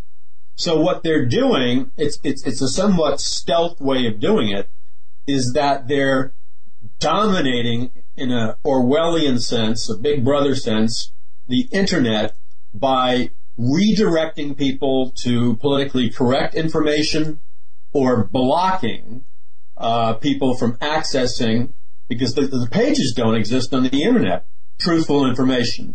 So this is very dangerous because this is Big Brother totalitarianism on the fast track. Now, let's go back to this attack and assault on Trump. A lot of people don't understand. Why is Trump doing what he's doing? Like, when he was in the election cycle, why did he give everybody these names? People are saying, that's beneath a president. You know, he's calling little Rubio, and I forgot all the Lion, Ted, and stuff. And you say, and a lot of people made the assessment, well, that's just beneath him. He's not acting presidential.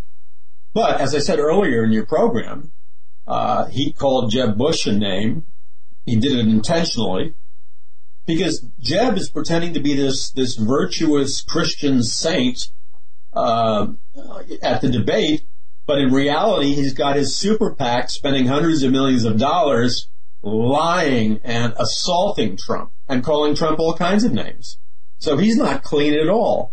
So Trump doesn't have that money, but he does have an imagination.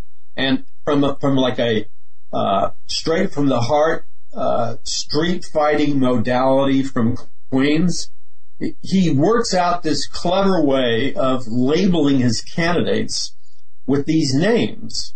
And you may say it's beneath him, but look, he doesn't have $500 million to play with to hire psychological operations advertising campaigns. So he has to do it with his own cleverness and wit. And that's one of the reasons he won the presidency. So Joe Scarborough and what's her name, Mika Brzezinski. Yeah. And Brzezinski, of course, is the daughter of this evil architect of the Trilateral Commission, Zbigniew Brzezinski, who wrote in 1976, he wrote a book called The Grand Chess Game, calling for the use. Here is Brzezinski, Trilateral Commission, globalist, friend of Rockefeller. He's writing this super authoritarian book that we can control the masses with scientific brainwashing and psychotronic weapons and psychotronic technology. Now, I explain what all that is, and your readers and viewers and listeners should know what all that is. In fact, in my book, Mass Awakening, that you were kind enough to write the foreword to, I get into that in detail. And people should know how that works, because it's being used against them. And by the way, Paul, thank you. Mass Awakening, folks, is perhaps one of the most prescient books for today, today's environment. And I'm not saying that to sell books or to, just because I was fortunate enough to be able to write the foreword to it. Mass Awakening has the information in there that applies to what's going on today. And I just want, if you don't have it, folks, get it from Paul McGuire. Definitely order it, because it's very, very applicable today. I didn't mean to interrupt your train of thought. Go ahead. No, it's fine. In fact, and so when I talk about stuff like this, a lot of people are tracking with me, but then a lot of people think this is too heavy. So that's why I write the books and I give documentation. So in Mass Awakening, the key thing here is I give you the first-hand quotes from Brzezinski and the others about their calling for the use of scientific mind control and psychotronic weapons. Now, I would suspect the majority of people that are listening don't know what psychotronic weapons are, but they're being used against you. You need to know that, see? You need to know that there is technology that most of America thinks is going to not be available until 100 years, and they would consider it science fiction technology that has really been available and operational since the 50s. And Brzezinski is talking about the use of psychotronic technology and psychotronic weapons in controlling the masses. So this is being employed in the psychological warfare with Trump and the globalist elite. And by the way, this is what this all really comes down to. It's because Trump ran on a platform, Make America Great Again. He ran on a platform against the corrupt trade treaties. He ran on a platform challenging globalism. He ran on a platform advocating borders and protection of terrorism. And he ran on a program where he wasn't going to allow the working class and the middle class of America to continually have their wages cut lower and lower and lower, because the globalists did that intentionally, and then the globalists sent out 80,000 manufacturing plants to third world nations. And the reason for that, and this thinking and this plan that I'm talking about now from the globalists, they wrote about it extensively, and I quote them, going back as far as the mayor of New York City in 1921 and Woodrow Wilson and many others. They talked about the need for globalism. Rockefeller, there's been so many Rockefellers, but they talked about the need for getting rid of, for promoting trade treaties, for increasing globalistic trade, getting rid of borders, pushing a global government. They talked about this. They laid out and mapped out these plans 100 years ago. Now, so here Trump comes, and he is in opposition to it. But we have to understand that the mainstream media, not every single person, but just about every single person, there are a few exceptions, in the mainstream media is a bought man or a bought woman. They work directly for just 6 globalist corporations. And what is hidden behind the 6 globalist corporations is that these 6 globalist corporations that can totally control the content of our media, they're really owned by international and foreign investors and foreign directors, like nations like Saudi Arabia, China, certain European nations. So the globalists in all these other nations have purchased control and censorship over the content of our media. So the reason right now that our mainstream media is in a full-on attack mode against Trump. They're acting like packs of wild dogs infected with rabies devouring one another, or like some kind of zombie apocalypse in that movie 28 Days Later.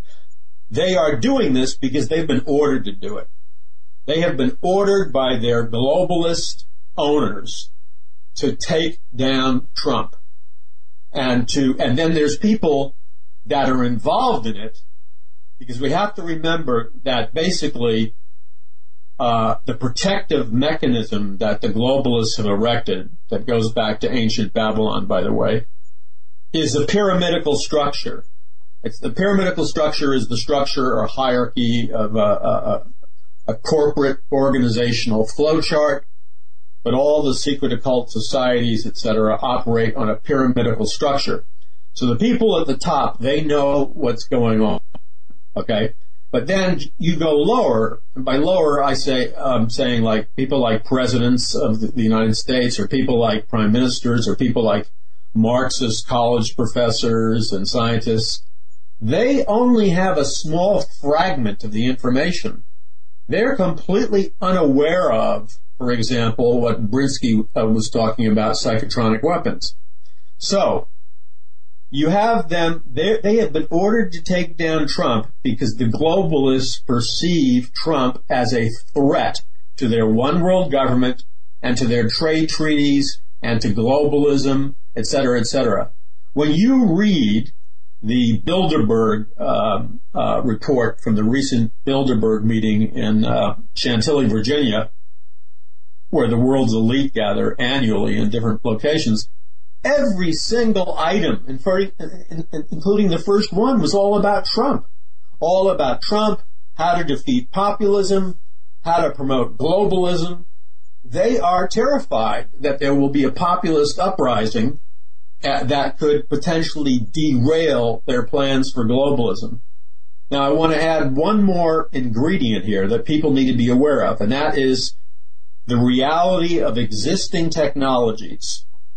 First of all, linguistics, vocabulary, words, images, and associations are a big part of what's called propaganda, persuasion, indoctrination, or psychological warfare.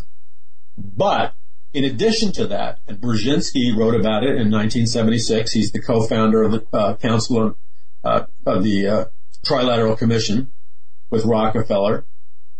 They learned the beginning of it from the Nazis, mind control scientists, but they've taken it to an entirely new level.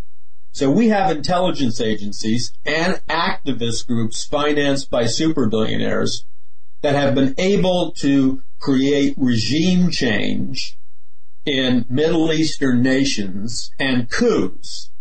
And the way they do it is they flood that nation with radical activists, trained, and then they use the social media like Facebook and Twitter and all the other internet social media, and they can, in a matter of 3 days, have 100,000 people rioting and burning and destroying things in the streets. But they use a psychological technique and strategy in combination with the technology of the internet. Now, that psychological strategy, and your listeners need to know what it is because it's going to be used on them. And that's why you need to study, whether it's my books or somebody else's books, you need to study. I have it in my book, the new one that you can order now, Conquering the Matrix, this illusion world. They're using a strategy called emotional contagion. And the premise is that emotions and psychological states like anger, paranoia, violence, hatred, whatever state of emotion you want to spread like wildfire through a targeted population, it acts like what they call a mental virus or an emotional virus. And it moves from person to person very rapidly. But when you initiate or launch the psychological operations strategy called emotional contagion, which is a virus that transmits emotions, hatred towards Donald Trump, or whatever they want to do. When you introduce the components of emotional contagion into the internet structure, Facebook, Twitter, etc., then it spreads virally. And virally isn't just a cute word, virally. An emotion that becomes, through psychological development and methodically thought out, spreads virally on the internet through social media to a target group, and it is contagious. It spreads from one person to another. And then the second thing is it creates a group mind. It creates a mass hysteria that reinforces one another. And I'm going to suggest to you that when I saw the how many million woman march in Washington, D.C., was either shortly before or after Trump was in the White House, and as I've watched some of the behaviors at these rallies, and specifically watching the behavior of many celebrities and at these demonstrations in groups, I noticed something very peculiar. I've noticed that for years they have been politically active and expressing their viewpoints. But I'm seeing the emotionalism that almost borders on psychosis. It's a hysteria. You can listen to them on television, and they're like psychologically out of control, and they're like spinning off one another. And I'm going to suggest to you, I can't prove it as an outsider, but I'm going to suggest to you that population group has been targeted, along with professional organizers of demonstrations and big money behind it, that an emotional contagion was launched virally in the feminist community and in the Hollywood community to create a catharsis and a total explosion of hatred, irrationality, and insanity in their protesting of Donald Trump. And it has reached such an escalation point. This emotional contagion keeps building and strengthening itself that it ended up with people like Kathy Griffin showing the decapitated head of Donald Trump, and a lot of very freaky, psychotic stuff. But what I'm trying to tell your listeners, this is not an accident. This is how they destabilize targeted regimes in the Middle East and Europe, and this is how they intend to attempt to impeach a legally elected president who's guilty of nothing, or to get away with calling him mentally ill or whatever. They're using a full spectrum of assault weapons, and one of those assault weapons is the synergistic combination between social media, the internet, and very sophisticated emotional contagion psychological propaganda that is targeted for a particular group. You know, I was reading Daniel Estelin's book on the Tavistock Institute. Yeah. And he talks about in great detail, just in the first chapter there, about the social engineering of the masses, and also in the book from Brzezinski I have here, Totalitarian Dictatorship and Autocracy. He gets into the totalitarian ideology and not only the historical roots, but the change and corruption of ideology and how it is used as a weapon. But in Estelin's book, he quotes another book, and I don't have the quotation with me, but he says the ultimate goal is the complete eradication of mankind's inner sense of identity, the tearing out of mankind's innermost soul, and the placement in the vacant space of an artificial synthetic pseudo soul. And when the emotional reactions that you're talking about, it goes down, to a more a tribal, a more carnal nature, and that's what it appeals to. And so often we see people's reactions as being emotional responses instead of intellectual responses. And this is a way to continue to remove intelligence and critical thinking from the minds of people by getting them to act solely on their base emotions. And that could be another reason why we see the media acting the way that they're acting right now. And they're trying to invoke that emotional response, by that kind of gotcha journalism or sensationalist headlines or the lies like the Russia stuff that we see, in order to continue as a tool to dumb down society. The repetition. Right, absolutely. And the totalitarian ideology encompasses the fascists, the communists, and these different forms of oppressive governments that we've seen throughout history, especially through the 20th century. And everything that they accuse Trump of being, this dictator, this Hitlerian guy, this fascist, it is all to invoke those emotional responses. And sadly, Paul, what would you say? About 25% of the population in this country has bought the lie hook, line, and sinker, to the point where their own mind has been manipulated to where they don't think clearly anymore, that they just believe what they're told? Well, first of all, I'm glad you brought up one point, because I want to get into it if we have time. You identified probably one of the most important components of this, and that is the strategic planned destruction of individual identity and individualism and the individual personality, and deliberately through psychological manipulation, getting rid of the individual personality and causing people to merge their identities into what's called the collective or the group mind, where you're just one entity. And if you study the teachings of the Luciferian Alice Bailey and Madame Blavatsky, which I write about in the first book of Prophecy of the Future of America, she points to this. Karl Marx points to this when, in the Communist Manifesto, he talks about the collective and that nobody's individual personality matters. You give up everything for the state or the collective. And now our children are being programmed in the schools. You don't pursue individual excellence based on individual performance. The goal is they would rather have mediocrity and have children surrender to the group mind, where your identity is found not in who you are, but is being part of the team or being part of the consensus.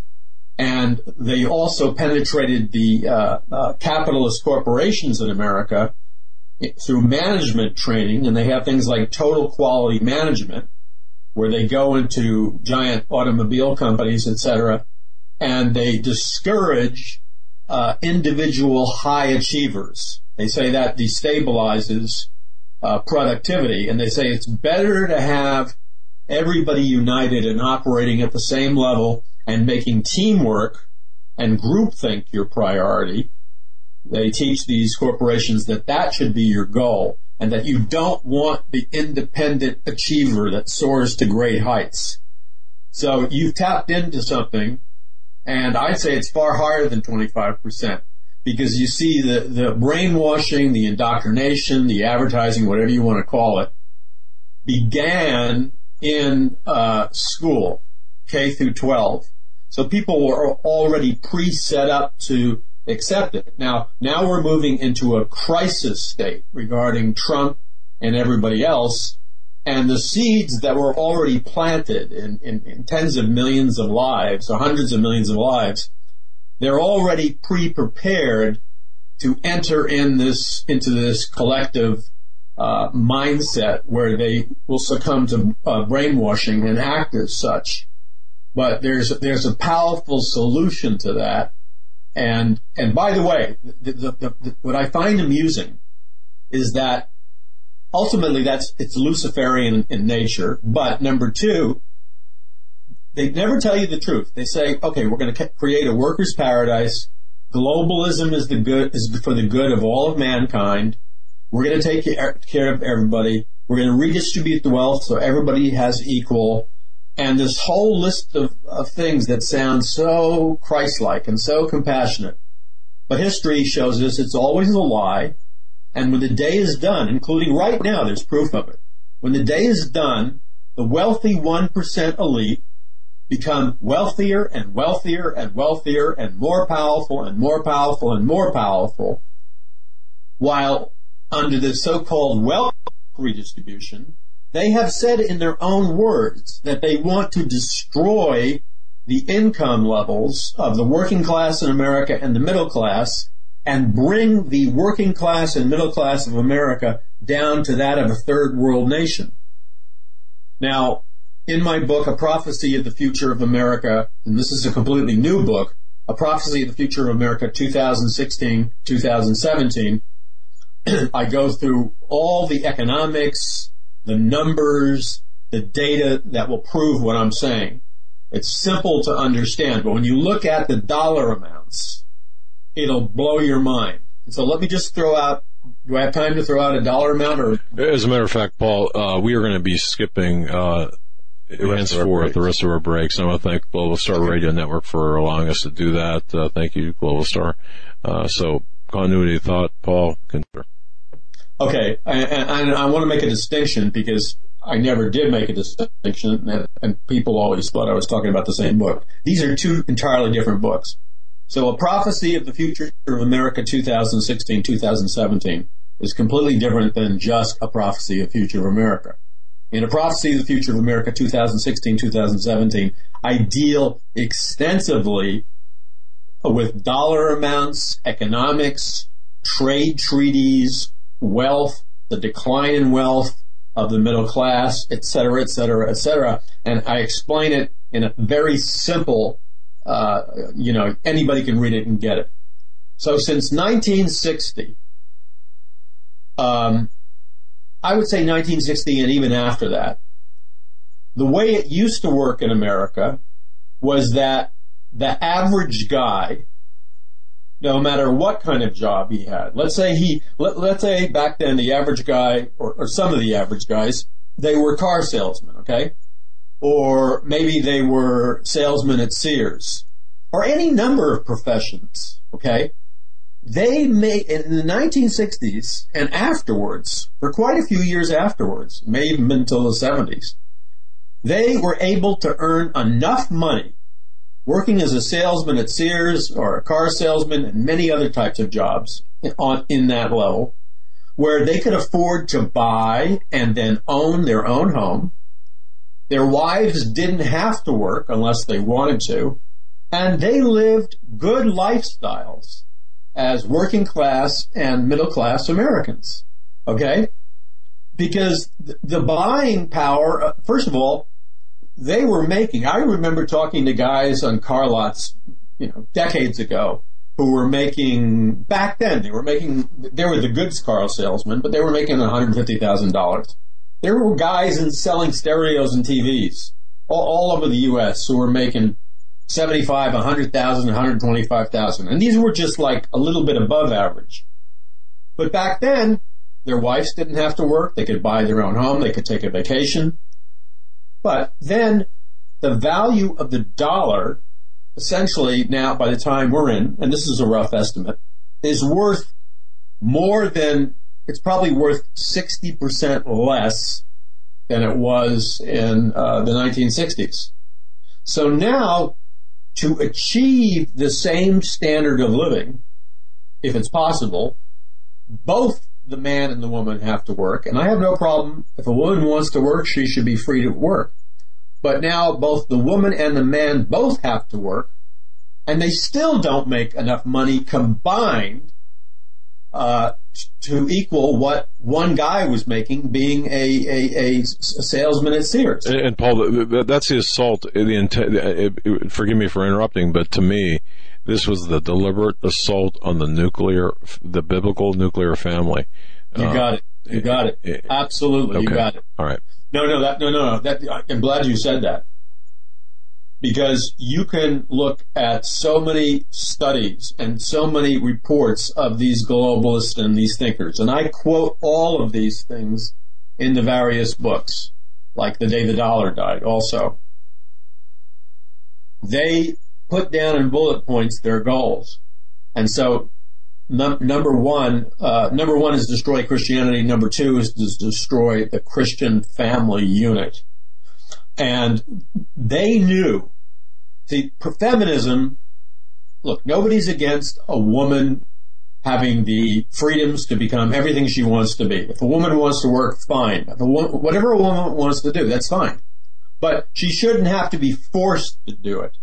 And so the reason that the secretive occult elite and globalists deliberately created the feminist movement, and by the way, it's not an accident that it was called the Women's Liberation Movement, because whenever you hear the word liberation and movement, that's a communist term. The whole purpose of feminism, and Gloria Steinem, who is probably the most famous feminist in history, including Betty Friedan and others, she was the publisher of MS Magazine, and she was the most prominent feminist. She came out and admitted that she worked for the Central Intelligence Agency.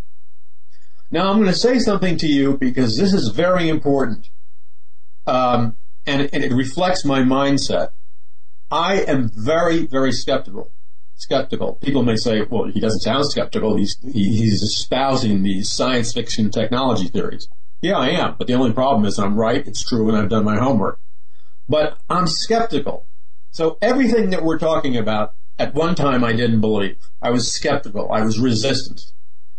And so when I heard that for example, that the feminist movement was raised up to destroy the family, I didn't believe that. It sounded like a bunch of John Birch Society propaganda. I didn't believe it.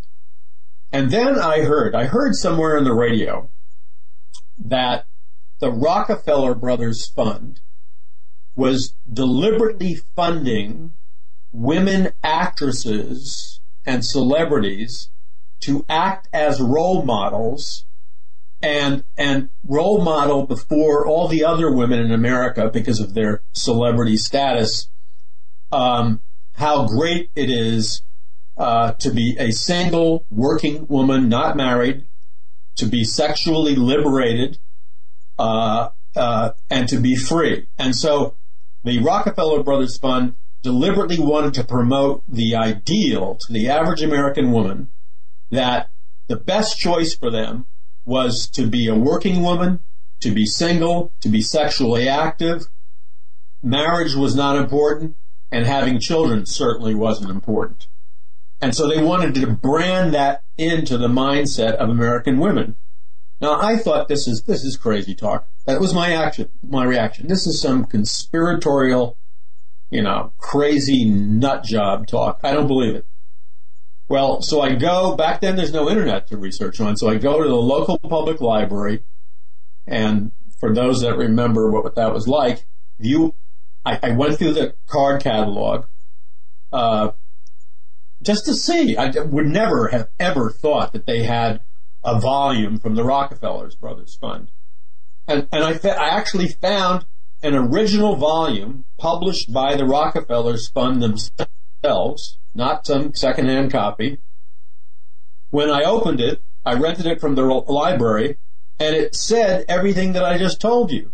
How they were funding the promotion of television women, stars, film, female TV stars, and they wanted to promote the role of the happiest woman is the liberated woman who is single, sexually active, not married, and doesn't want to have children.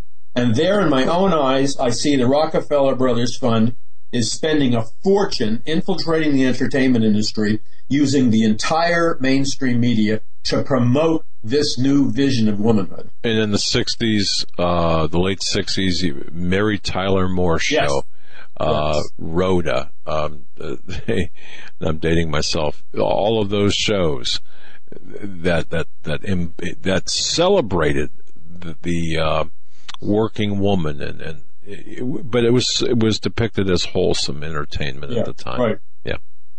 And then at the same time, and I'm sure you remember this, and many of your listeners remember this, because it's happening up to this date, any depiction on television sitcoms primarily, but movies, Archie Bunker, or All in the Family was probably the most famous one. The male authority figure in a nuclear family that is religious is a bigot, a buffoon, stupid, a racist, and kind of a pathetic moron. And it began with All in the Family, and even in the sitcoms today, you either see there's no strong, positive male role model, there's no positive family unit with a healthy male role model. The woman is always the head of the household, because usually in the sitcoms, the man's incompetent of leading. And that is done on purpose because it erodes the authority of a male. And so they can continue on with their social conditioning, because their end game is not that. Their end game is to obliterate and completely destroy marriage completely. I mean, just blow it apart. Now, we're several phases of psychological indoctrination later into the game. And again, it's all about repetition. So without having to explain it endlessly, you saw in the movies and in sitcoms, and I've noticed especially in what they call chick flicks, romantic comedies, the level of sexuality, to me, is way above the level of sexuality than like in an adventure film. And the myth that is always shown in films and television is two strangers meet, and within 3 seconds, or a very close period of time, within 3 hours or 3 seconds or whatever, they're off to hop in bed with one another. They spend more time, standing in Subway at a line to get a Subway sandwich to think about what they're going to order than they do hopping in bed with somebody. And then they always show an unrealistic, glamorized depiction of some kind of sexual activity, which is not necessarily explicit, but it conveys fireworks, romance, incredible fun. But then they always neglect to show the aftermath. Occasionally you'll see in the comedies the guy leaves early in the morning, he sneaks out, but you never see the unwanted pregnancies, you never see the depression of the girl or the guy who actually liked that person, but they're destroying, by making sex as commonplace as having a sandwich, they're destroying the family unit. And then through repetition, this becomes the norm. In the same way, alternative versions of sexuality are now being pumped at us, shoved in our face on every sitcom, every film, and the name of the game is through constant repetition, even though your conscious mind will reject it. If you see it enough repetitively, your subconscious mind will accept it and it will change your behavior. Behavior modification and manipulation is the is the goal. When we talk about not only the mechanisms of control, such as the TV and more importantly the news media and the lies that they continue to spout from the talking points of the elite, there's been a specific game plan. I believe since before the TV was even invented, they knew what was coming.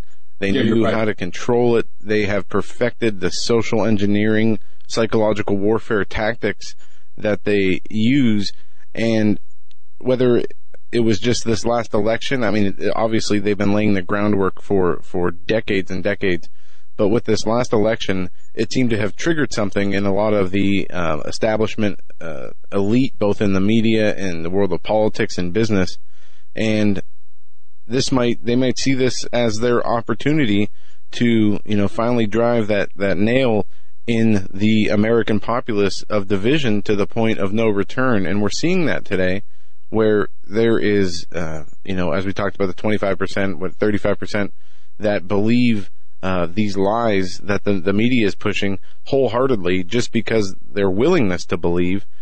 There seems to be, I can't think in my mind of anything that will bring these two groups together to sit down and even be able to discuss the ideological differences. But what concerns me about all this is not so much of what we see today with the uptick in political violence and crazy rhetoric.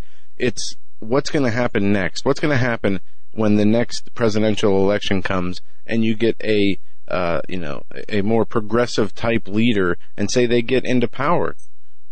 That's going to embolden those people with this crazy mindset of it's their view or nothing at all. And if you don't believe them, then you're, part of the problem. You're a hater, you're a racist.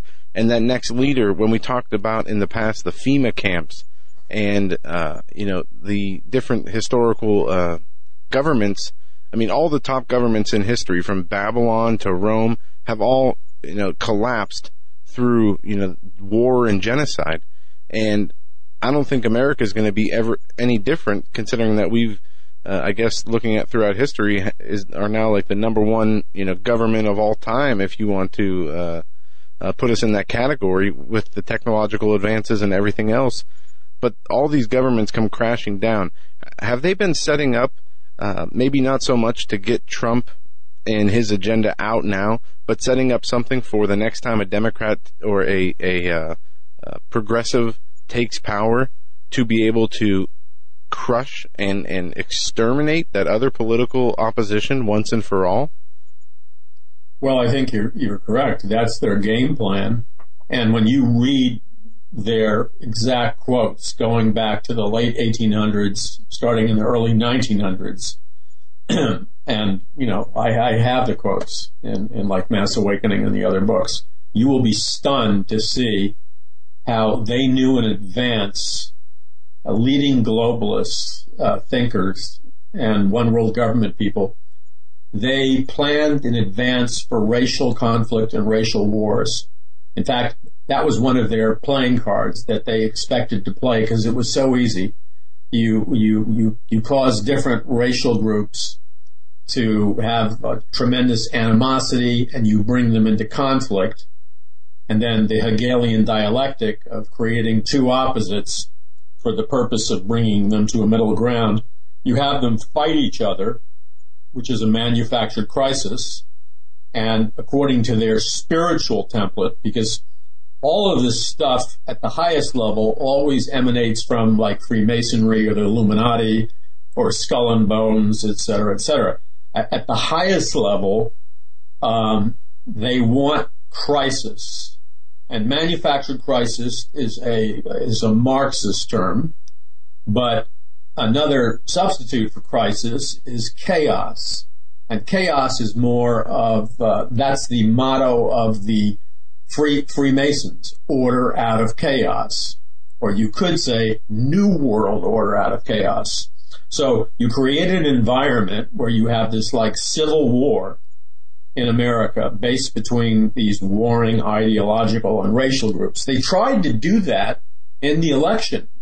Everything we saw was a trial run towards that. All of those riots in the various inner cities, and I'm not saying that there wasn't a legitimate reason for complaint when innocent African American men were shot for no reason by the police. There's no excuse for that. But at the same time, there were cops that were shot and people that were shot that were innocent by individuals in the African American community. But what happened is the media began to magnify it, distort it, replay it so many times that once again they used television images, video replays to create this explosive emotional state of anger and violence, which we could call an emotional contagion, and then they spreaded it virally across the internet to certain demographic groups. So they were able to, for example, when anything would happen in any city, they were financed by billionaires. They had their organizational team on the ground there, and if you looked at the television images, these were white women in their 40s and 50s. These were trained radical activists who knew how to incite a demonstration. You had the people there because they were called there by social media, and you had them whipped into a frenzy because of the images and videos they were watching on social media. So there is a certain element that wants to destroy America by creating a civil war and this violent confrontation for the express purpose of the global elite stepping in, declaring martial law, a police state, UN troops or whatever. And what your listeners really need to understand is that if we allow an escalation of that nature, and if there's anybody who's a conservative or whatever who is participating in an escalation that would lead to a conflict of that nature, the only people that will lose are people like Christians, the remnant church, people who believe in the Constitution and patriotism. It is those people that will lose because it's a trap. It's cheese bait for conservatives and Christians to pull them into something that will only invite martial law and the kinds of horrors that you're talking about. Very interesting. Paul, I'm still looking at this, the Brzezinski book here, going through a number of different things as you talk, because it's covering a lot of ground. There's a lot of overlap to what's in this book and what you're laying out right now. And one of the chapters in Brzezinski's book in Totalitarian Dictatorships talks about propaganda and the mass monopoly of communications. And it talks about how there's a peculiar atmosphere of a totalitarian dictatorship that's created by two closely related phenomena, propaganda and terror. And they go on to say how the chief characteristics is to intimidate, and governmental terror seeks to frighten those under its sway into conformity and obedience. Therefore, it may create a measure of consensus and willing cooperation. We see that today, and if we look at the terror under a different... But let me just interrupt here and interject something here. And Paul, you mentioned it earlier. Mika Brzezinski, the daughter of the author of that book, is into the media. Look what she's doing, following the template that he pointed out. And if you want to continue on now with the terror aspect or wherever you were headed there. Well, one of the things that I find very interesting when reading this book again is when we think of our own constitutional republic versus, is it totalitarian? Many people say, no, this isn't a totalitarian system of government. But in many respects, it is. It's a soft totalitarianism. They just haven't, put the boot down in order to force the citizens to, follow their way of thinking, like we've seen with, Hitler's Germany, where it started out as a constitutional system and then, fell into, the mass murdering of Jews in the Holocaust and the warmongering. But the tools of the totalitarianisms and the characteristics of their systems aligned so similarly to the U.S. system of government, which has become so far away from the actual republic and the Constitution that it was established on. Unfortunately, they've been able to use our own system of laws to subvert our Constitution. And a quote here, it talks about this. It says, modern totalitarianism has sought to facilitate its task by providing an ideological consensus that is manifest and symbolized in Constitution and law, as it has been traditionally in the constitutional democracies of the West.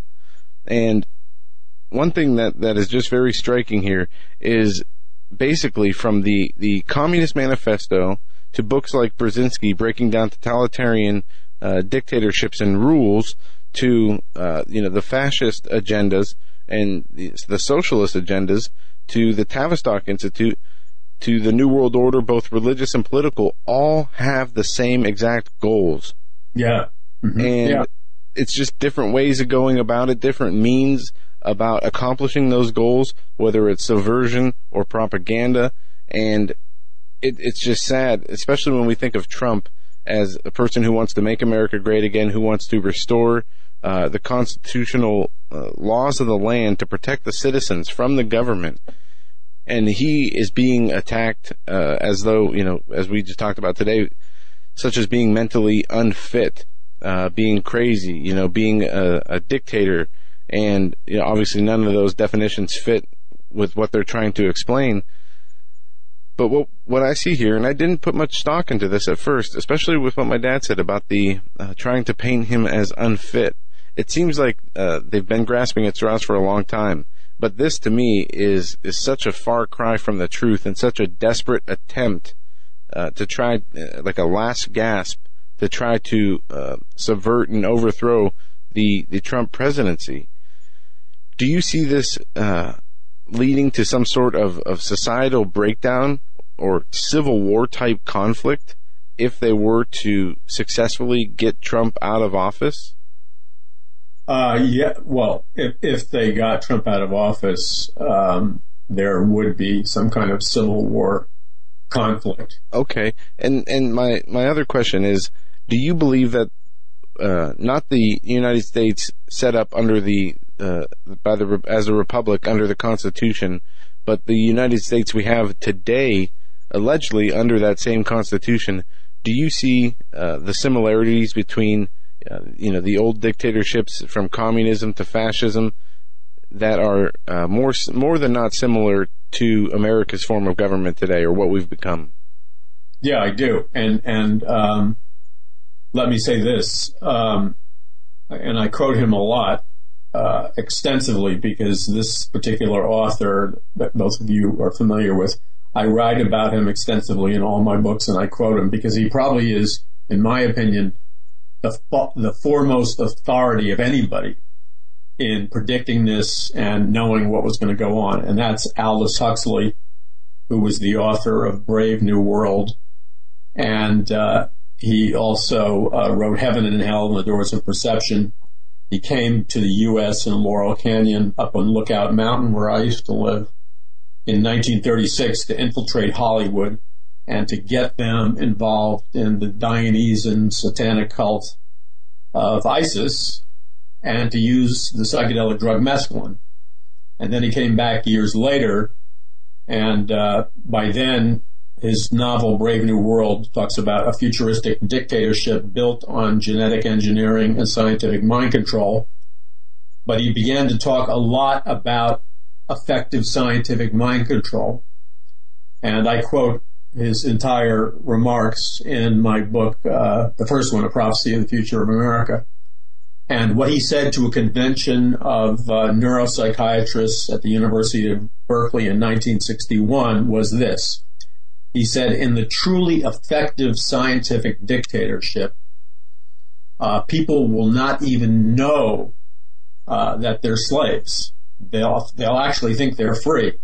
And then he said, in the truly effective scientific dictatorship, you can program men and women to actually love their slavery. And he was kind of rebuking the boots on the ground and militarized vehicles, as that's like the Fred Flintstone way of accomplishing a dictatorship. If you create a scientific dictatorship and you do it effectively, the people have no idea that they're living under a dictatorship. They think they're free. They don't understand that they're slaves, and they are happy with their slavery.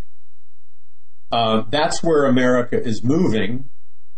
But unfortunately, I don't think, not that I'm for dictatorship, I think there's a lot of people in America, perhaps in our governmental structures, who are not as smart as Huxley was.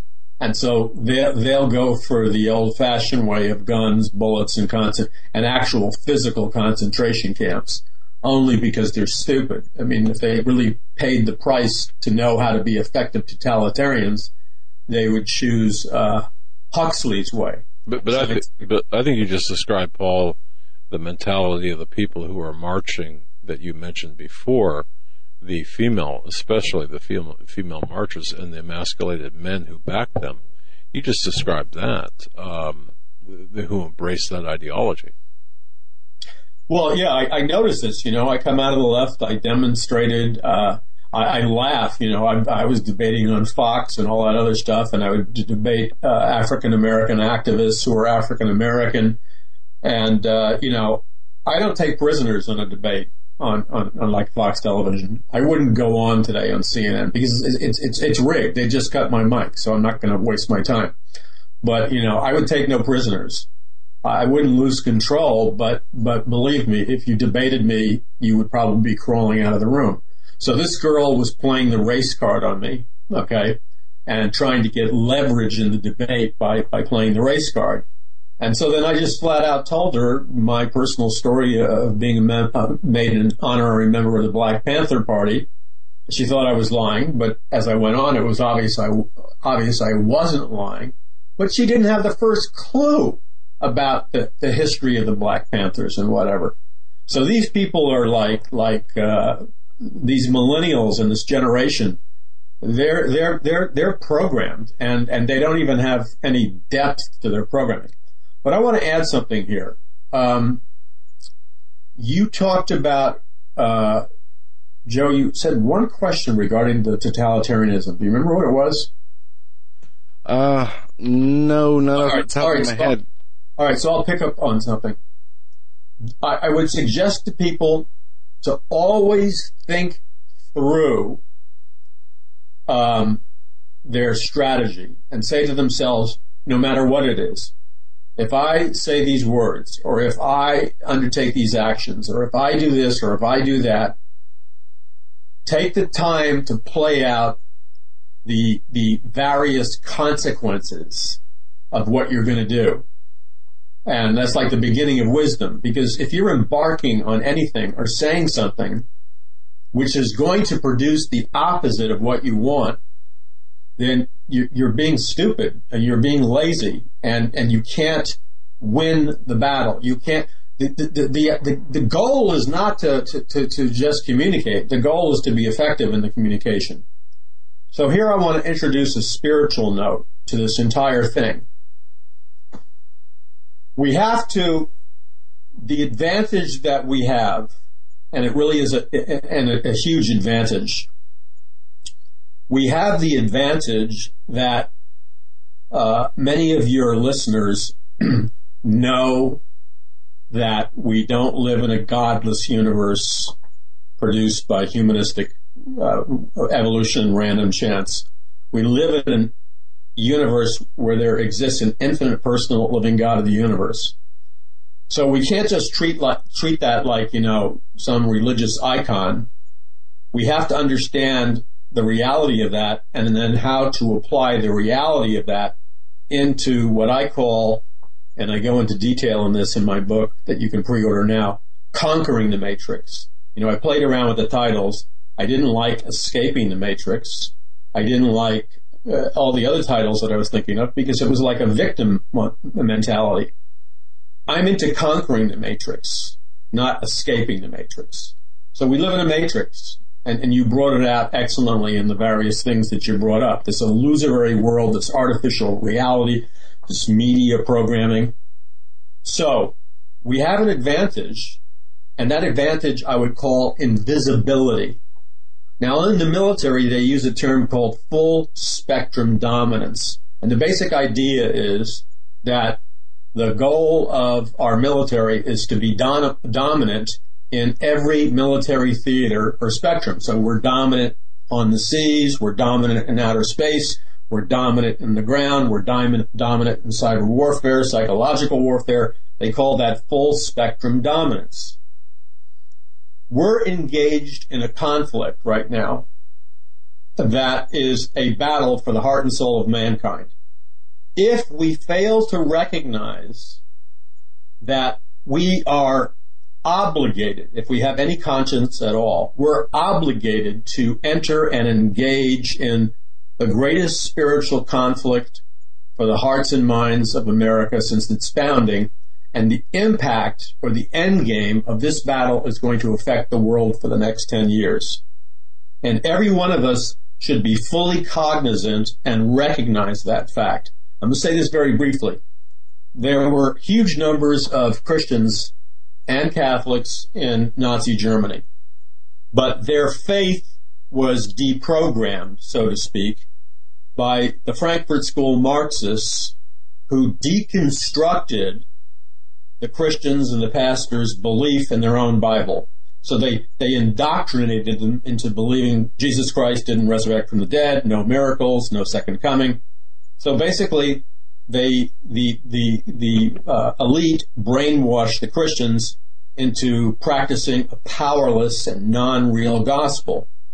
But isn't it interesting that simultaneously, during that exact same time period that the Christians were being castrated, the occult societies that put Hitler into power, like the Vril Society, Thule Society, and the other ones, they were teaching their disciples, their people, how to access supernatural power from another dimension, how to utilize this marriage of science and the power of the occult. So they weren't rejecting the supernatural. The occult secret societies that put Hitler into power were embracing the supernatural, but they deliberately neutered the Christians on purpose so it would be an unequal fight. Now, unfortunately, that same dynamic is occurring in America. Behind the scenes of many of these things that you mentioned, and I know that both of you guys are aware of it, are satanic secret societies, witchcraft, occult, the Illuminati, skull and bones, and all kinds of things. So there's a real demonic spiritual component that is part of every conflict you just named. But we have masses of Christians who are being indoctrinated to believe that their faith in Christ and the Bible is anemic, impotent, and doesn't work in the real world, and certainly you can't access supernatural power.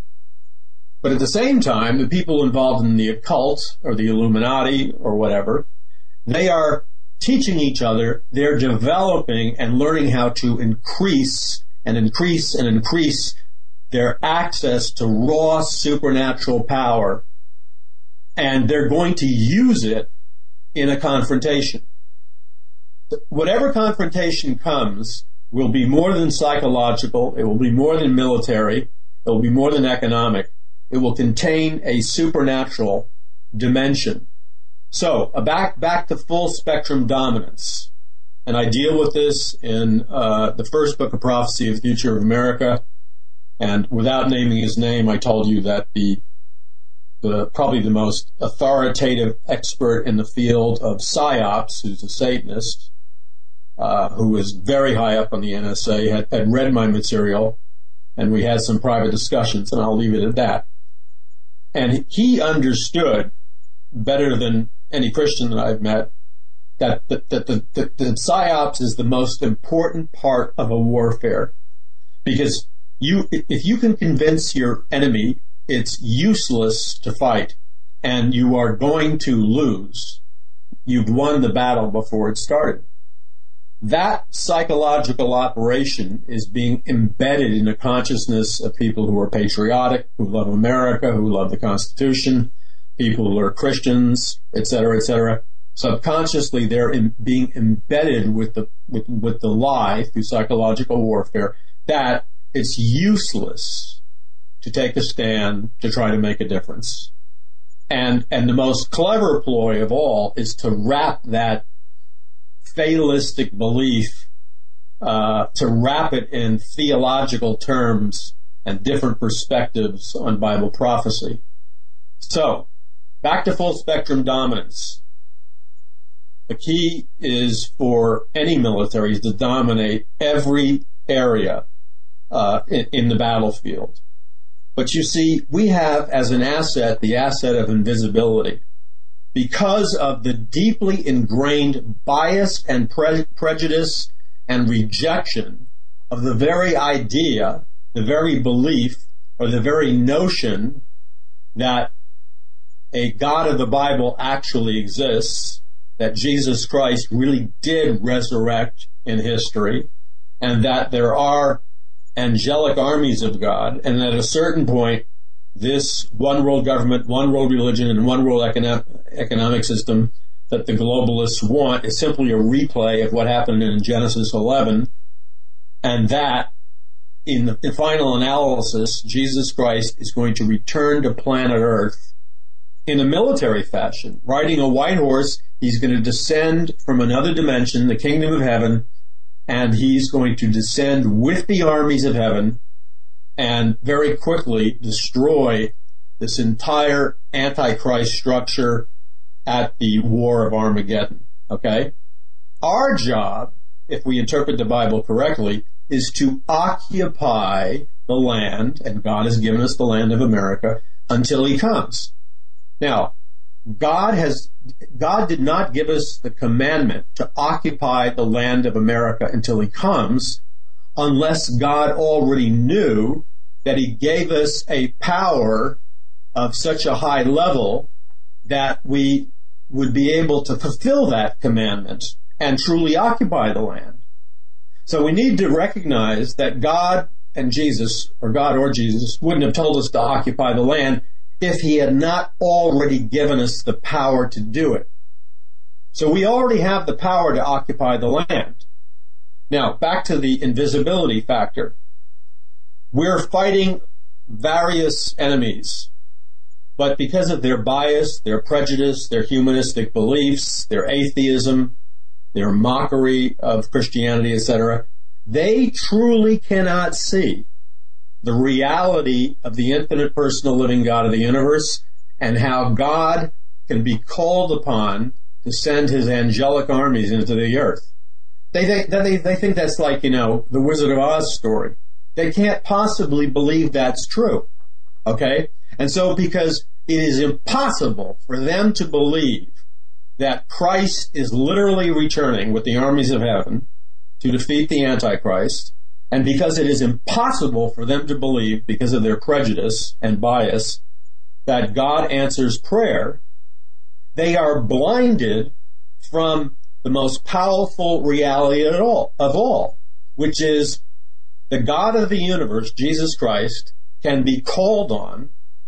His people can call upon God at this very moment.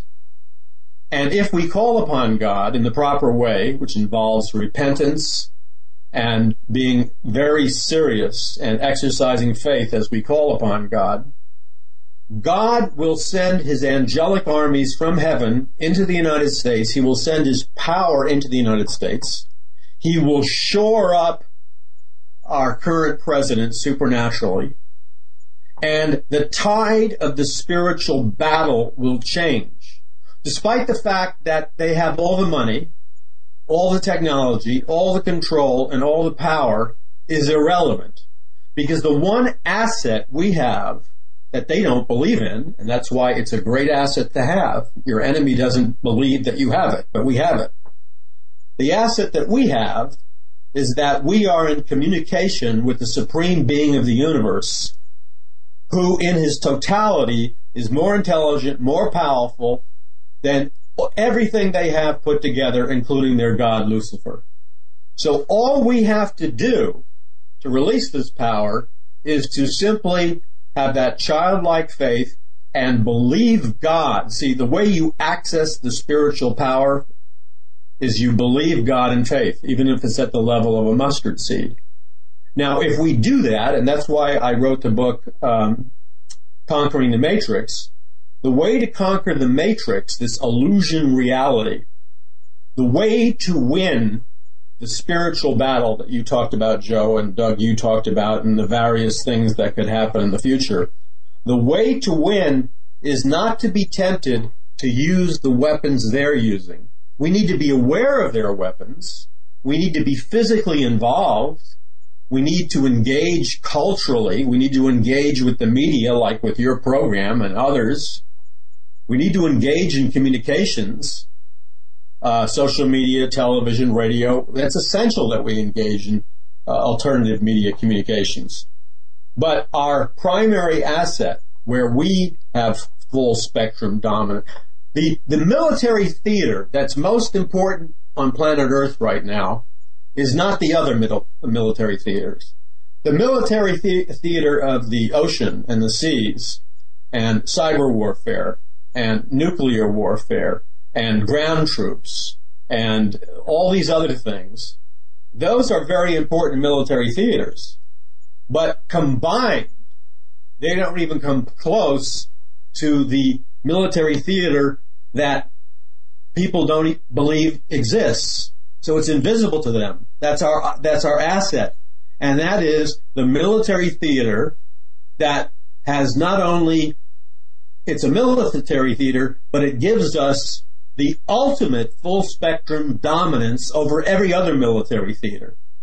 And that is our relationship with the Lord Jesus Christ, who's King of Kings and Lord of Lords, the real ability to call upon his name, and the valid and real expectation that when we call upon his name, he will send his angelic armies and his power into the earth, and he will clothe his people with power from on high. When we access that with faith, at that moment, and that could happen today, tonight, it can happen when a gun is pointed to your head. That's up to the collective decision of your audience. The moment you do that, the moment you connect with God by faith, you change the direction of the battle. And for a temporal season, because we can't undo Bible prophecy, for a temporal season, God will grant us a long enough reprieve to drive back the powers of darkness, to reinforce and shore up our president, because God has a special plan for America that began with the Pilgrims and Puritans. America was called by God to preach the gospel into the world and to participate in the last days soul harvest. I believe in American exceptionalism. That's not vanity. That's true. America is an exceptional nation called by God for a special purpose in the last days. Now, I'm going to be very succinct. The special purpose that God has called America for and to in the last days has not been fulfilled by his people. Therefore, we haven't finished the mission. Therefore, everything's like in a holding pattern. When we choose, this comes down to individual response. You know, it's great to talk about the world. It's great to talk about these global things. But what this comes down to is what every person listening to your program is going to do when at this moment they are confronted in their heart, mind, and soul that they know without the shadow of a doubt that at this precise second they are being confronted with the Spirit of the living God, and he is asking them individually to make a choice, because he won't force them. And he's asking them, and they know it, they can feel it. The only people who don't know it and can't feel it are those who are proud or going to erect some kind of psychological defense mechanism. Anybody who has any integrity or honesty knows that the Spirit of God is touching them right now and requiring a decision. And the request that God has made is, I called you before the foundation of the world to be here for such a time as this. That means here in America. For such a time as this. For this spiritual battle. And I've already equipped you before the beginning of time with the talents, the gifts, and abilities to do your part in this spiritual battle. And the Lord is simply asking each person listening, are you willing to surrender your will to the will of God? Are you willing to stop playing around and actually enlist in an oath before God? You know, people make pacts and oaths with Satan all the time. Are you willing to surrender your life to Jesus Christ? And are you willing, by an act of your will, to allow God's Spirit to fill you with his power and wisdom and grace to such an extent that you no longer will live the rest of your life as a mortal man or a mortal woman? You will discover that if you submit to the request of God, you will receive the power and wisdom you need to accomplish the warfare spiritually that he's calling you to accomplish. Look, I don't know how else to say it. God has called America from the beginning of time for a special mission. I don't care what the communists and the globalists say, trying to reduce America into nothing. America is unique because of its Constitution, its Bill of Rights, and all kinds of things. America is necessary in the plan of God for at least the temporal future. And we are being asked by God to be a light of the nations. You look at France and Germany and Europe, they're being overrun deliberately because of the plans of the globalists. Judeo-Christian society is being smashed into pieces by the hammer of forced migration and the forced entrance of militant Islamic extremists designed to be a Trojan horse by the globalists themselves to take down Judeo-Christian civilization.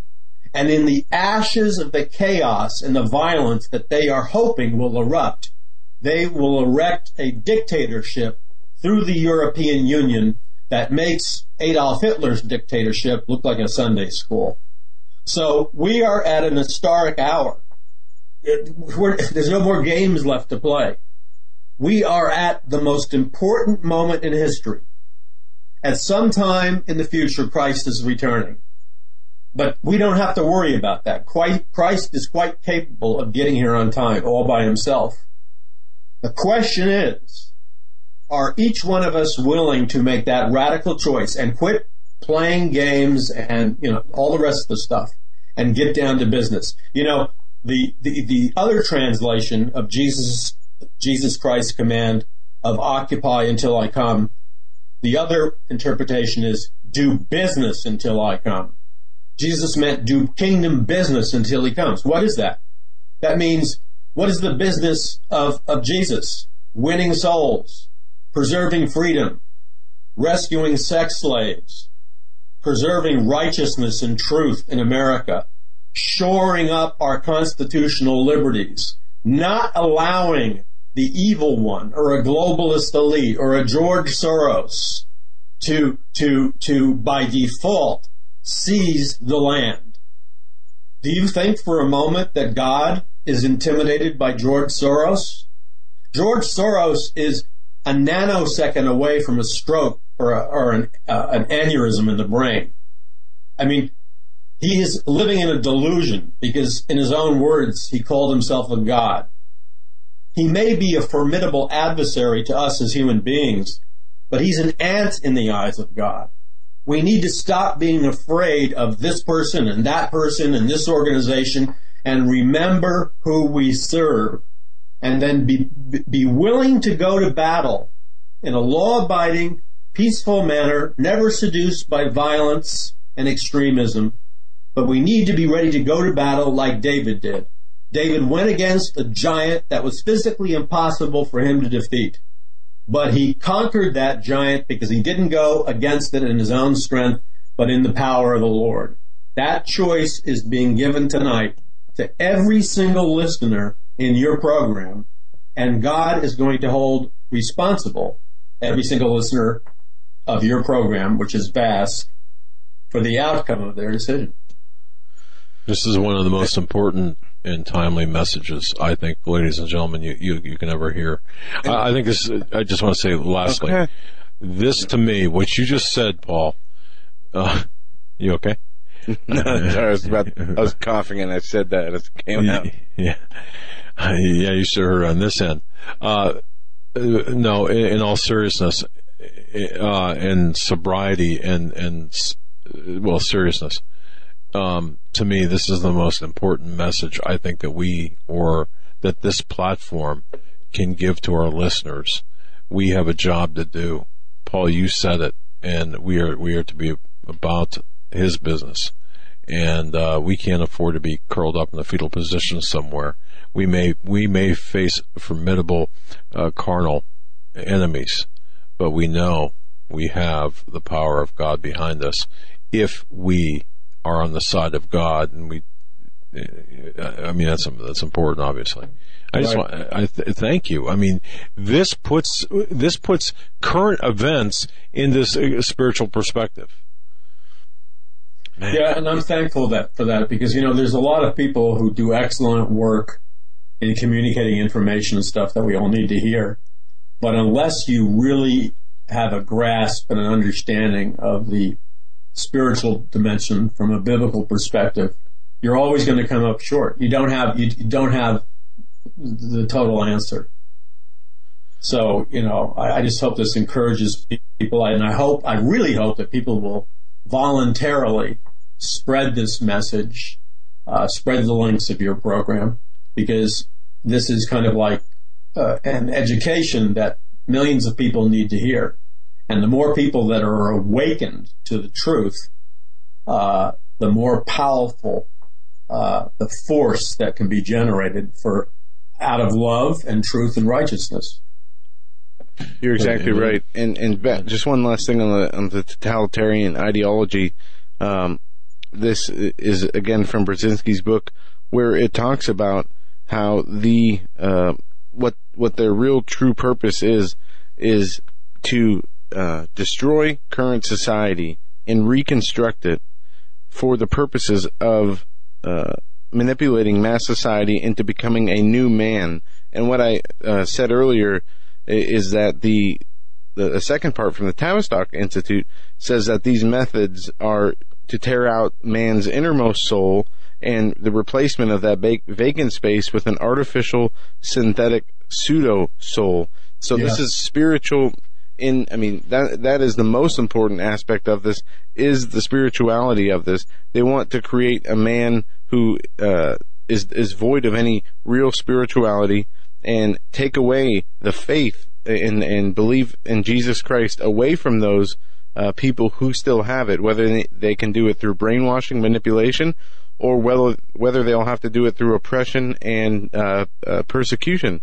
And it's going to happen. But this is a Luciferian plan of the New World Order satanic elite carrying it out here on Earth for the total purposes of destroying all political establishments, even America as the successful one, in order to take all hope away from any political movement, to usher in, the times of the Antichrist for the man who will offer all the solutions, and we will be taken away from any type of political ideology for a Antichrist religious system. And we are living, day by day, it gets worse, in this period where they are fomenting this atmosphere for the rollout of the Antichrist and that New World Order Antichrist system. And they are doing a very good job of it, as we see how far disconnected so many American people are from the founding principles that made this country great, even to the extent that they have worked against the capitalist system and the constitution of laws that made this country great and free. They are trying to destroy those to bring us back into a place where we are more controllable, to the point where the government can step in and the New World Order can be rolled out, and everybody must follow that system or face the consequences, which will be death. And we're not only fighting the political fight to keep Trump in office, or to keep his agenda going, or to keep the Constitution valid and the rule of law. This is a battle for our souls. Satan's objective is not to get a Democrat or a Republican in office in this country to carry out an agenda. Satan's goal is to kill, steal, and destroy, most specifically the battle of the souls. The soul is the only, that's the currency of everything. And we cannot let Satan have a foothold, especially with us Christians, by being caught up in all the daily minutia of politics. But they'll use politics to get to that objective of total control over a man, to the point he can be reprogrammed to accepting a Luciferian agenda. Exactly. Right, exactly. And the horror is, and this is Luciferian, they repeat it over and over again. They want a hive mind. They want to destroy every person's individual personality. So think of every person listening. Lucifer wants to make you a blank state so that you don't even know who you are. You're just part of this organic hive mind machine. And only Lucifer could devise such a diabolical plan for mankind. They say, the John Lennon song, "Imagine there's a heaven." That was the anthem of the New World Order. those are total lies. The New World Order is going to give you eternity in a hive mind where you have no soul, you have no identity, no personality. I mean, the entire thing is a lie. Paul, thank you. We've reached the end of the program. PaulMcGuire.us. Wow. PaulMcGuire.us. Thank you so much for joining us, Paul. We're going to have you on again here in the real near future.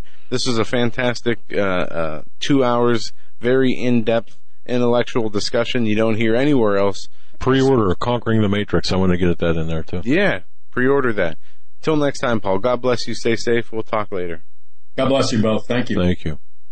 That'll do it for us. And Thanks, guys. Thank you, Paul. Thanks. We will be back next week. Keep your eye on Hagmann Report and our YouTube channel. We will keep you updated as to what will be happening in the beginning of next week and throughout the end of it. Have a great weekend.